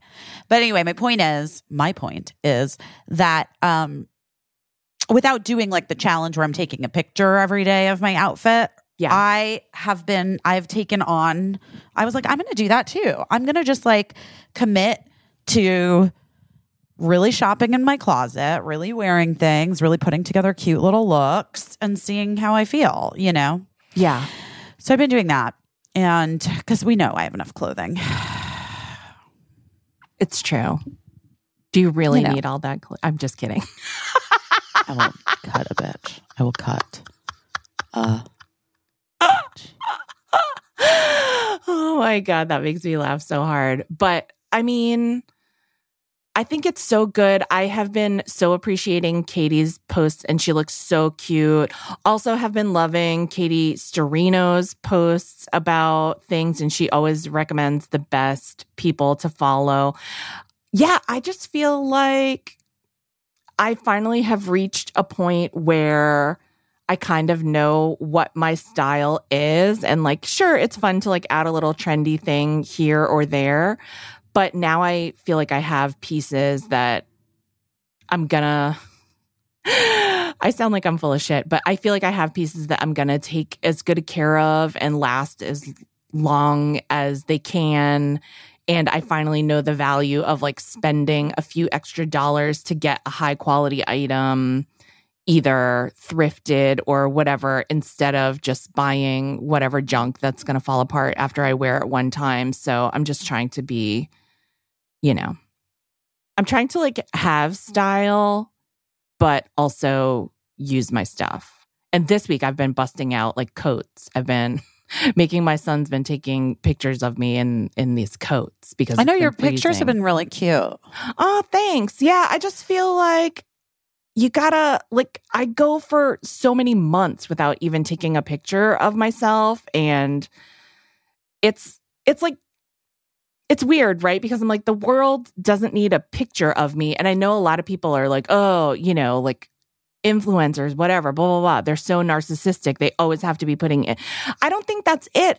I just think I'm stuck in this weird place between like feeling weird about taking a picture of myself and like that thing that they always say, like the mom is never in the picture or whatever because of all these things that she like puts on herself. Like, I don't look good enough right now. Nobody cares, whatever. Yeah. And I'm like, I'm just putting this picture for myself. Like, I put on this cute coat that's been in the back of my closet and it's finally cold enough. And like I was telling my friends, Ashley and Kristen, also your friends, that it's fun to have Eli take pictures because, and he would be like such a great Instagram husband for someone someday if anyone's looking. He has no judgment about like whatever you want to do or for as long as you want to do it in front of the camera. Like he's just like, there's not a note of judgment detectable on his face. He's just happy to stand there and keep snapping pictures. So I took advantage of it to take some nice coat pictures this week. I like that. I think that's great. Yeah, that's it really. So is that what you're doing your best at, would you say? Yeah, I think that. And I think I've also been keeping up with my planner, which is like, we had a little planner. I know I was texting you about, we had like a little planner meetup where we all did like a show and tell of our planners and what was good about it and what we would change and talked about some tips and tricks. What I think is good about Planner Gang and Planner Life is that it's a lot like looking at your bank account. Like when you're scared to look at your bank account, I'm sure you've had that moment. You're scared to like know the truth about something. And I think a little bit Planner Life is like that. Like, I think the reason we avoid it is because we're scared to like see the truth in black and white or colorful gel pen colors that we've chosen. You're scared to see like what it is you said you wanted to do versus what you actually did. But I'm finding it really useful to also write down like, well, but here's what I actually did. Like, I might not have done that thing that I said was my priority for the day, but here are the 10 things that I actually did. And it's also useful to be honest, to be like, I didn't accomplish what was my priority for the day. And like, by the way, I don't even have 10 things to write down. So like, whatever. I don't understand Planner Life. Like, so you write down like what you want to do that day? I do. Well, I've been doing it, as I said in the little meeting to our friends that joined us. Like, I have been writing down like things that I want to accomplish, and then I try to prioritize them for certain days. But then I actually go back and write down like what I did accomplish and what I actually did do, because sometimes I'm beating myself up for like, you didn't do the one thing that you said you wanted to do. But then when I sit down at the end of the day and I'm like, yeah, you're such a jerk, you didn't do that one thing. But then I'm like, oh, but here's what I did do. Like, I had a phone call with a friend who really needed to talk, and I took care of a number of clerical things. So it's almost like a diary kind of. Almost. I'm using it more like a journal than just strictly a planner. And I'm pretty happy about it so far. We'll see if it sticks. But also, one thing good about it, we've had this long talk about like implementing systems in your life and in your house. This is one thing where it's all me. You know what I mean? Like, it's all me, and it's all ideas and structures that I'm trying to give myself. And so if I succeed at it, the credit is all mine. And if I don't succeed as well as I want to at it, then there's nothing really else I can blame except for that maybe what I decided and set out to do wasn't right for me. But there are so few things that any of us have that are really just all ours. And so it's nice to just have a thing that's like just for me. And it's nice to, you know, have friends to talk with about it and share tips about like stickers and pens and stuff. It's very like Lisa Frank Trapper Keeper vibes, you know? I love that. Maybe I need to get in this planner life. Maybe. One thing I think is good is like a lot of people are just getting their planners now. Like they're not like, oh, I didn't start on January 1st, so now I can't do it at all. And I have to wait until January 1st, 2025. Like a lot of people are just like, oh, I just got a planner at Aldi. It costs $5. I'm starting, you know, mid-January and great. Like no big. Like that's a thing that always trips me up is that like that perfectionism that comes with a lot of like our neurodivergent yes ways. That perfectionism isn't really it's not really about like being afraid to make a mistake. It's about like being afraid to almost do anything. Like it can be very paralyzing and negating. And there is like something very wonderful about just writing something messily down and it's not perfect and it's only ever for me to see. There's something good about it. I think it's going to be something good for me and I'm going to try really hard to keep it up. So I'm proud of that. I like this. I also, though, use my iPhone calendar, my iCal or whatever. Yes. And I worry that it would be too many things. That's a possibility. I think knowing yourself is really part of the... honey, it's the secret of it all. Yeah, part of the thing. I bought a little photo printer that has been super fun for me. It's somewhere. But it prints out like mini photos instead of doing like mind maps, which is what my planner suggests. I don't even know what a mind map is really. Oh, people talk about that. I have no fucking idea what it is. But yes, people and do even talk when I about still looked it up, I was like, I don't know if mind maps are me. But little photos of my little coats I've been printing out and putting in that spot. So I think, again, we were talking about how beneficial school will be for Birdie, like getting to know herself and how great that job was that time for Eli to get to know himself and know what, you know, I still feel like I'm getting to know myself a little bit and like what I will do and what I won't do. But what I won't do this time is feel like a piece of shit because I didn't fill out my planner the right way. Like I'm not about that anymore. I've been down that road too many times. So, you know, you have to do whatever is right for you, but I'm having fun. And if your phone calendar works for you, that's amazing. I mean, I don't know if it works for me. You know what I mean? But you love a little journal, so, you know, maybe it's not a planner. Maybe it's just like a little journal. I love a notebook. I love a little journal. I don't know. I could get into that. I could get into that life, I think. I think I could get into it. Well, I think we're going to meet again in another month to check in with each other. And I'll let you know how. I may need you to like give me a tutorial, my own personal Zoom tutorial. All right. I'll do it. You know, I'll do it. I'll put it in my planner.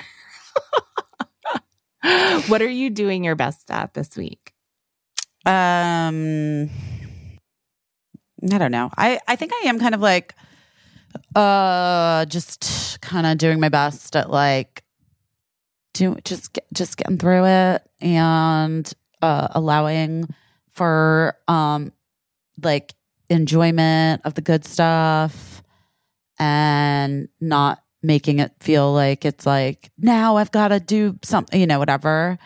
And I feel like I feel like I've been doing good at that. Yeah, I feel like that. I'm good at that.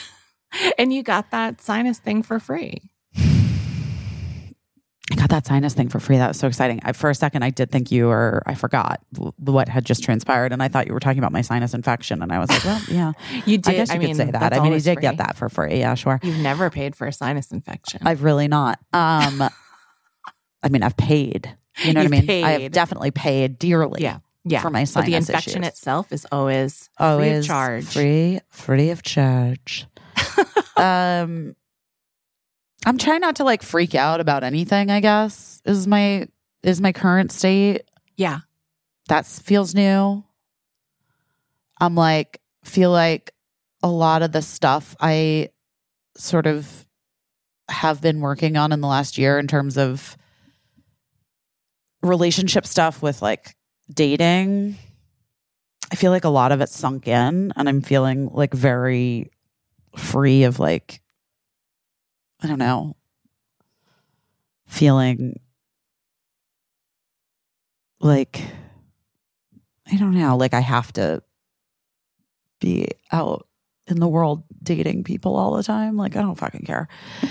It's impossible anyway. You know what I mean? Right. Like, I understand now why people, I don't know.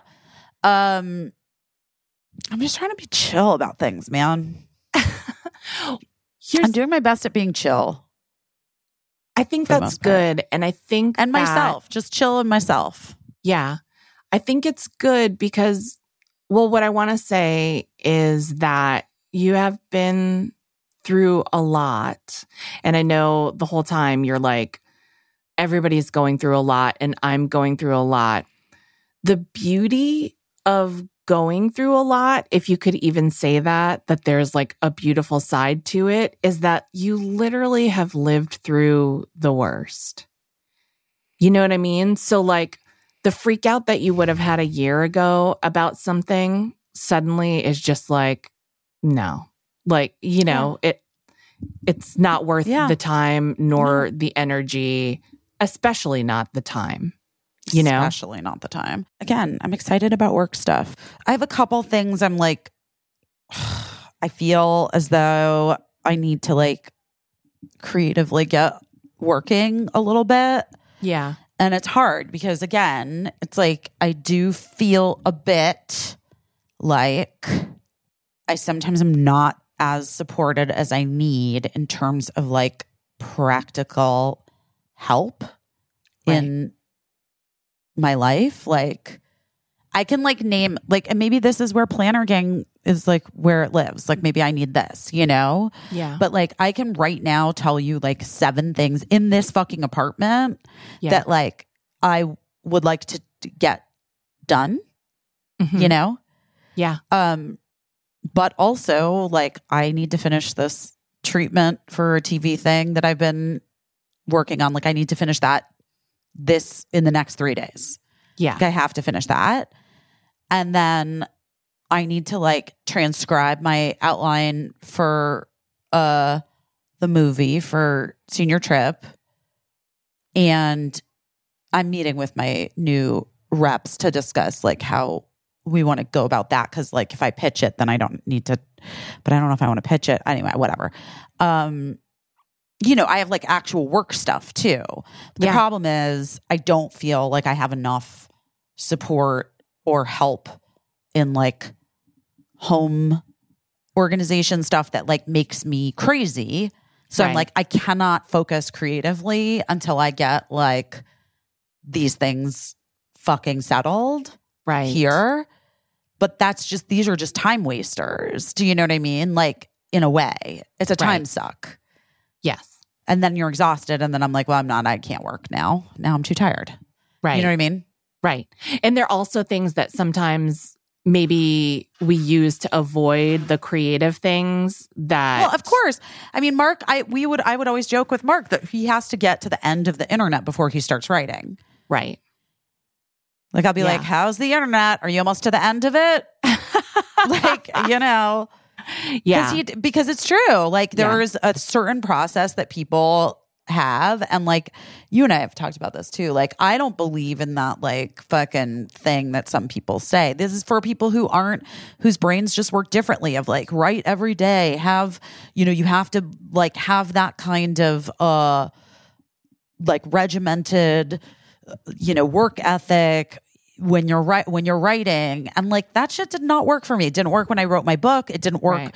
It doesn't work when I'm writing, you know, treatments or ideas for like TV or movies. Like that's not how I work. Right. I can't sit down and just like fucking fluff a bunch of shit onto a piece of paper that's going to be worth anything. But there are like there are like certain procrastination things that I need to do until I can like get to the point where I'm like, oh, okay, I can sit down and do this now. You know what I mean? Right. Like, right. Yes, it's all part of the process. Like everybody's got some version of that. I know you do, girl. 100. And by the way, part of the thing that I think really, what has been hard for me figuring out is like, if I work on a TV show that's like happening every day, I'll write the whole fucking hour before 10 in the morning. It'll be done and ready for that person because someone that I respect is expecting and counting on it. And a bunch of other people are counting on it to get done for their jobs. Yes. But when it's just for me and like it's a casual, not a casual thing, I take it too casually.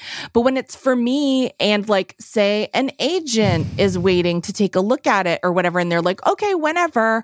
I'm like, if you don't tell me that like somebody's job is on the fucking line. Yeah. Then or that they've paid you and here's your paycheck and you owe this work to us. Like, that's why selling things is so valuable to all. Like, honestly, I think a lot of fucking writers work that way. Right. Is that you're motivated. That's what the money is for.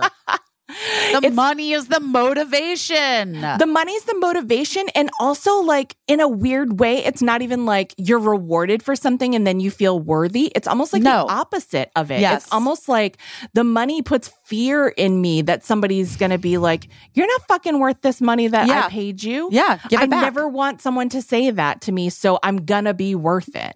Totally. I'm with you. I get it.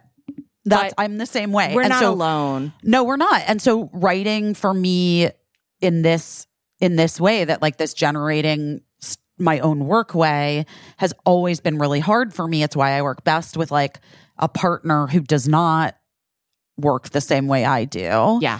But this TV show thing, like that I'm working on, like I have to fucking do. No one else can do it. I have to do it. Honestly, Busy, you know what I was thinking when you were saying that you have to get this done in 3 days? I was like, look in your phone, think of who your favorite doctor is, call the receptionist and ask if you can sit at the desk next to her and bang out I guarantee you'd be done in 4 hours. Well, it is funny because when I wrote the book, and if you guys followed the journey years ago, 2017, 2018, right? It came out in the fall of 2018, whatever. Guys, when I wrote that book, I realized fairly quickly that I had to be somewhere other than my home. Like I could not work in my home. I had to work, and there were like 3 coffee places that I worked best at. And actually, a while back, Jenny Mullen introduced me to a woman that has this workspace close by that she was like, you can come check it out. And if you like it, maybe I can give you like a little free trial membership for a while. Yeah. Which would be amazing. Maybe I need to call that lady up. See, but this is procrastinating. This is one more thing. I just need to fucking do it. You're in. I'll just call. I feel like for me, conditions must be perfect, which is like, that's, I have to be like near people, but they can't be too interesting. I have to not be interested in what they're doing, but I can't be at home. It can't be those people. Right. And here there are 4,000 things that I see that I'm like, ugh. Better do that. They're driving my brain. That. Yeah, that's occupying space in my brain. Like, yeah, in LA, it was like Le Pan Quotidien on Larchmont. With the big long tables. Yeah, I would, but the one on Larchmont had good light. I would sit there. There was a coffee commissary. It doesn't exist anymore at the Siren Studios on Sunset. I would work there a ton. Yeah. I wrote a ton of my book there. I wrote some of my book at the Coffee Commissary on Fairfax. But that one on Sunset, I think, was like where I wrote the most. I think I thank them in my book, literally. I wrote an entire book commuting on the Metro North train every day. And I did it really fast. Maybe that's what I need to do. Maybe I need to go back and forth on a train somewhere every day. Why don't you take that train out here? Just train across the country and finish your screenplay while you're on your way.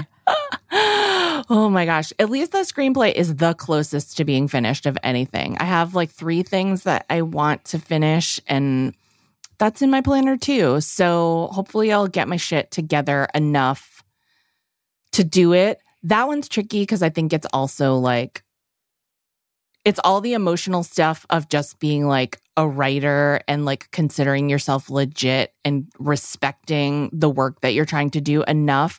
But then also like that screenplay is a personal thing that, and so that it's like a double layered but thing, you know, I want to finish it. I always try to remember just the terrible drafts of things I've read by men. I just try, you know, like deeply personal screenplays and things that are just so barely written. Yeah, you're so right. But out in the world, but fucking out in the world, because they're just like, I just threw up on this piece of paper. That's good enough. Like somebody is going to, obviously. That's great. You are 100% right. That is a thing that I would like to crack that nut in this lifetime of just being able to be like, I know this isn't perfect and I know it's not enough. Finished. Yeah. But good enough. Yeah. But here it is for what it's worth. And like, if, you know, I know that the fear is that nobody will care. You know, it's not even that people will hate it. It's that people will just not care. Right. But nobody cares now anyway, because there's nothing to care about. Exactly. I know. I get it. Guys, a creative pursuit, very tricky. It's very tricky. And then we have to have the big talk about what success means, because we all know like actually getting something made is like 1 in a million. It's so funny. I didn't watch the awards, but multiple people texted me because they know that I'm friends with Gillian Jacobs and Chris Storer. Yeah. And they were like, wait, so does Chris just not go to any of these awards, even though like the Bear is just sweeping and winning everything? Like, yeah. They just let Maddie just is the voice. Like he's the other producer isn't going. The other producer, whatever. I mean, Chris created. This is Chris's show. Baby. This is his baby. His child. Yes, like he created the show. Yeah. He writes it. He produces it. He directs it. He's incredible. And I'm like, yeah, I think he kind of doesn't just. I don't know. I feels like he kind of just is like doesn't need to go to those awards. Right. Which is rad. It's so rad because you know what it tells me? He's doing it because he loves it so much. He loves the making of it so much. Mm-hmm. And nothing else even means anything to him besides getting to like make this thing. And like, I have met him once or twice through you, and I love Gillian.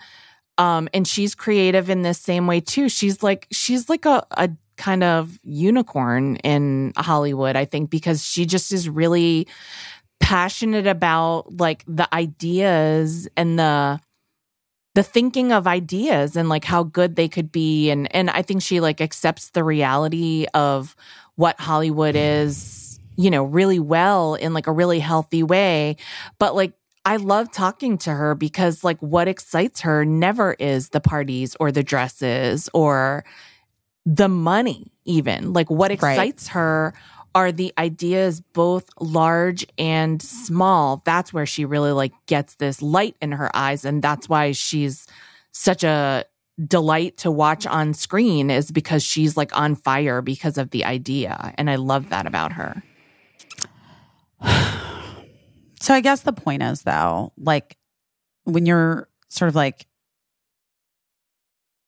end result oriented, that like can't be the motivating factor. You know what I mean? Right. At the same time, you got to just get shit done. Like you have to do it. Yeah. And then know that there's room for improvement. Exactly. And not give too many caveats. Like there's room for improvement here. Just I mean, anything hand it over, be open. Improved. Yeah. Everything can be improved. Right. I'm just also talking for myself right now. Yeah. I mean, listen, I'll be honest. In my 40s is when I finally got over the feeling of this will be the last idea that I ever have. Like, I finally know that that's not true. There will always be another idea. Oh, I've never had that issue. Oh, really? Yeah, That's I have a million good ideas every day. I always have too. I've always I'm been sorry, like, my I feel Schitt's like Creek musical idea is fucking brilliant. I think it's brilliant.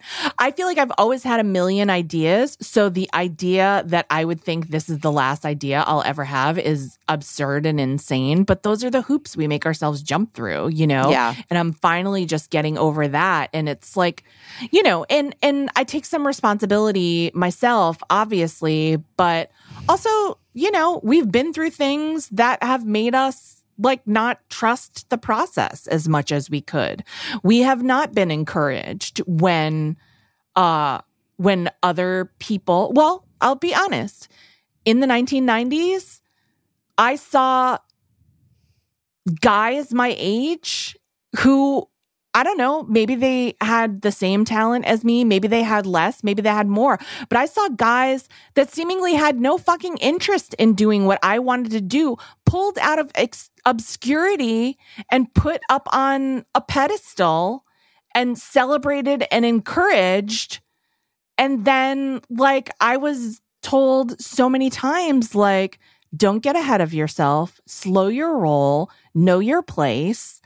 And so, like, I carry that with me, you know, and some people have, Okay. I mean, also, I was going to say in the 20-teens, I was like, after seeing so many male actors who work in TV, like make a successful jump to directing television. Right. And I got to direct Cougar Town, and I was directing some like little short commercial things that for myself that I was in for brands.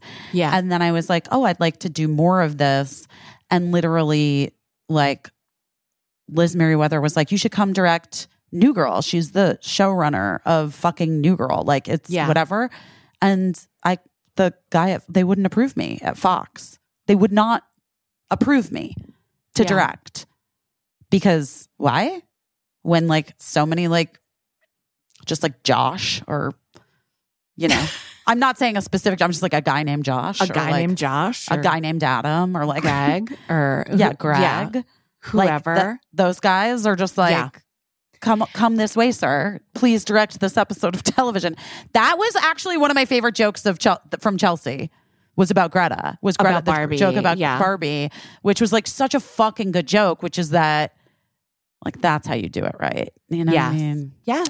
It was just like saying like Barbie grossed over $1 billion or something, making such it's like the most historic success by a woman female director. It's like it's history. in the history. And she's like, and now Hollywood executives are really asking themselves, do you think she could direct another one? Do you should we give her a do you second think chance? Should we give her a second chance? Sorry, I ruined the punchline, guys. I Joe coyed it or whatever. Oh my God. But that was you're right. That was such a good joke. Do you think we should give her a second chance? And it's so fucking true. It's so true. And it's a conversation that we've had a million times on this podcast.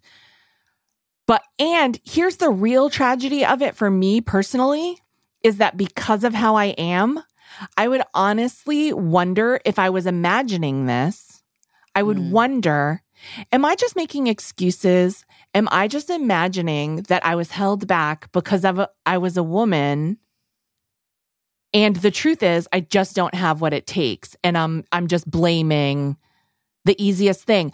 I would honestly believe that if someone hadn't said to me, I am sorry I participated in doing this to you.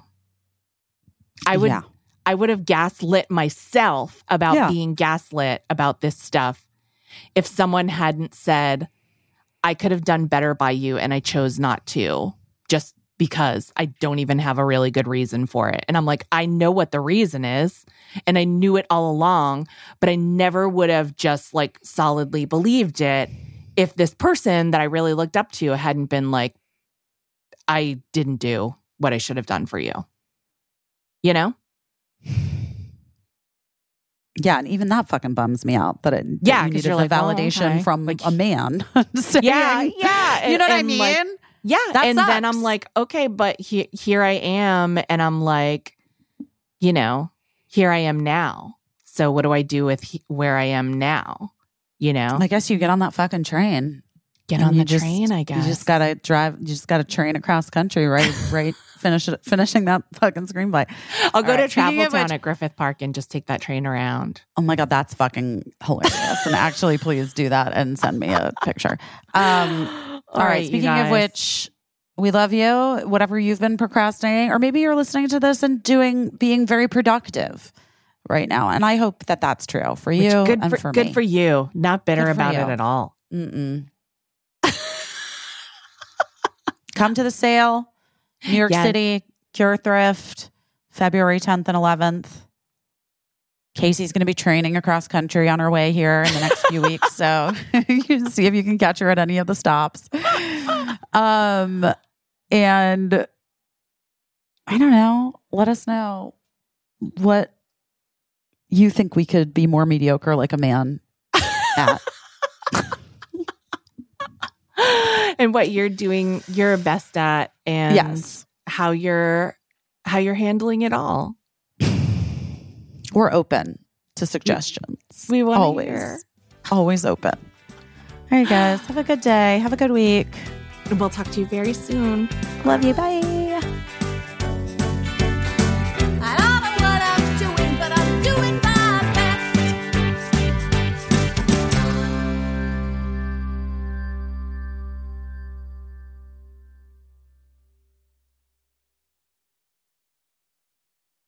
Oh, no.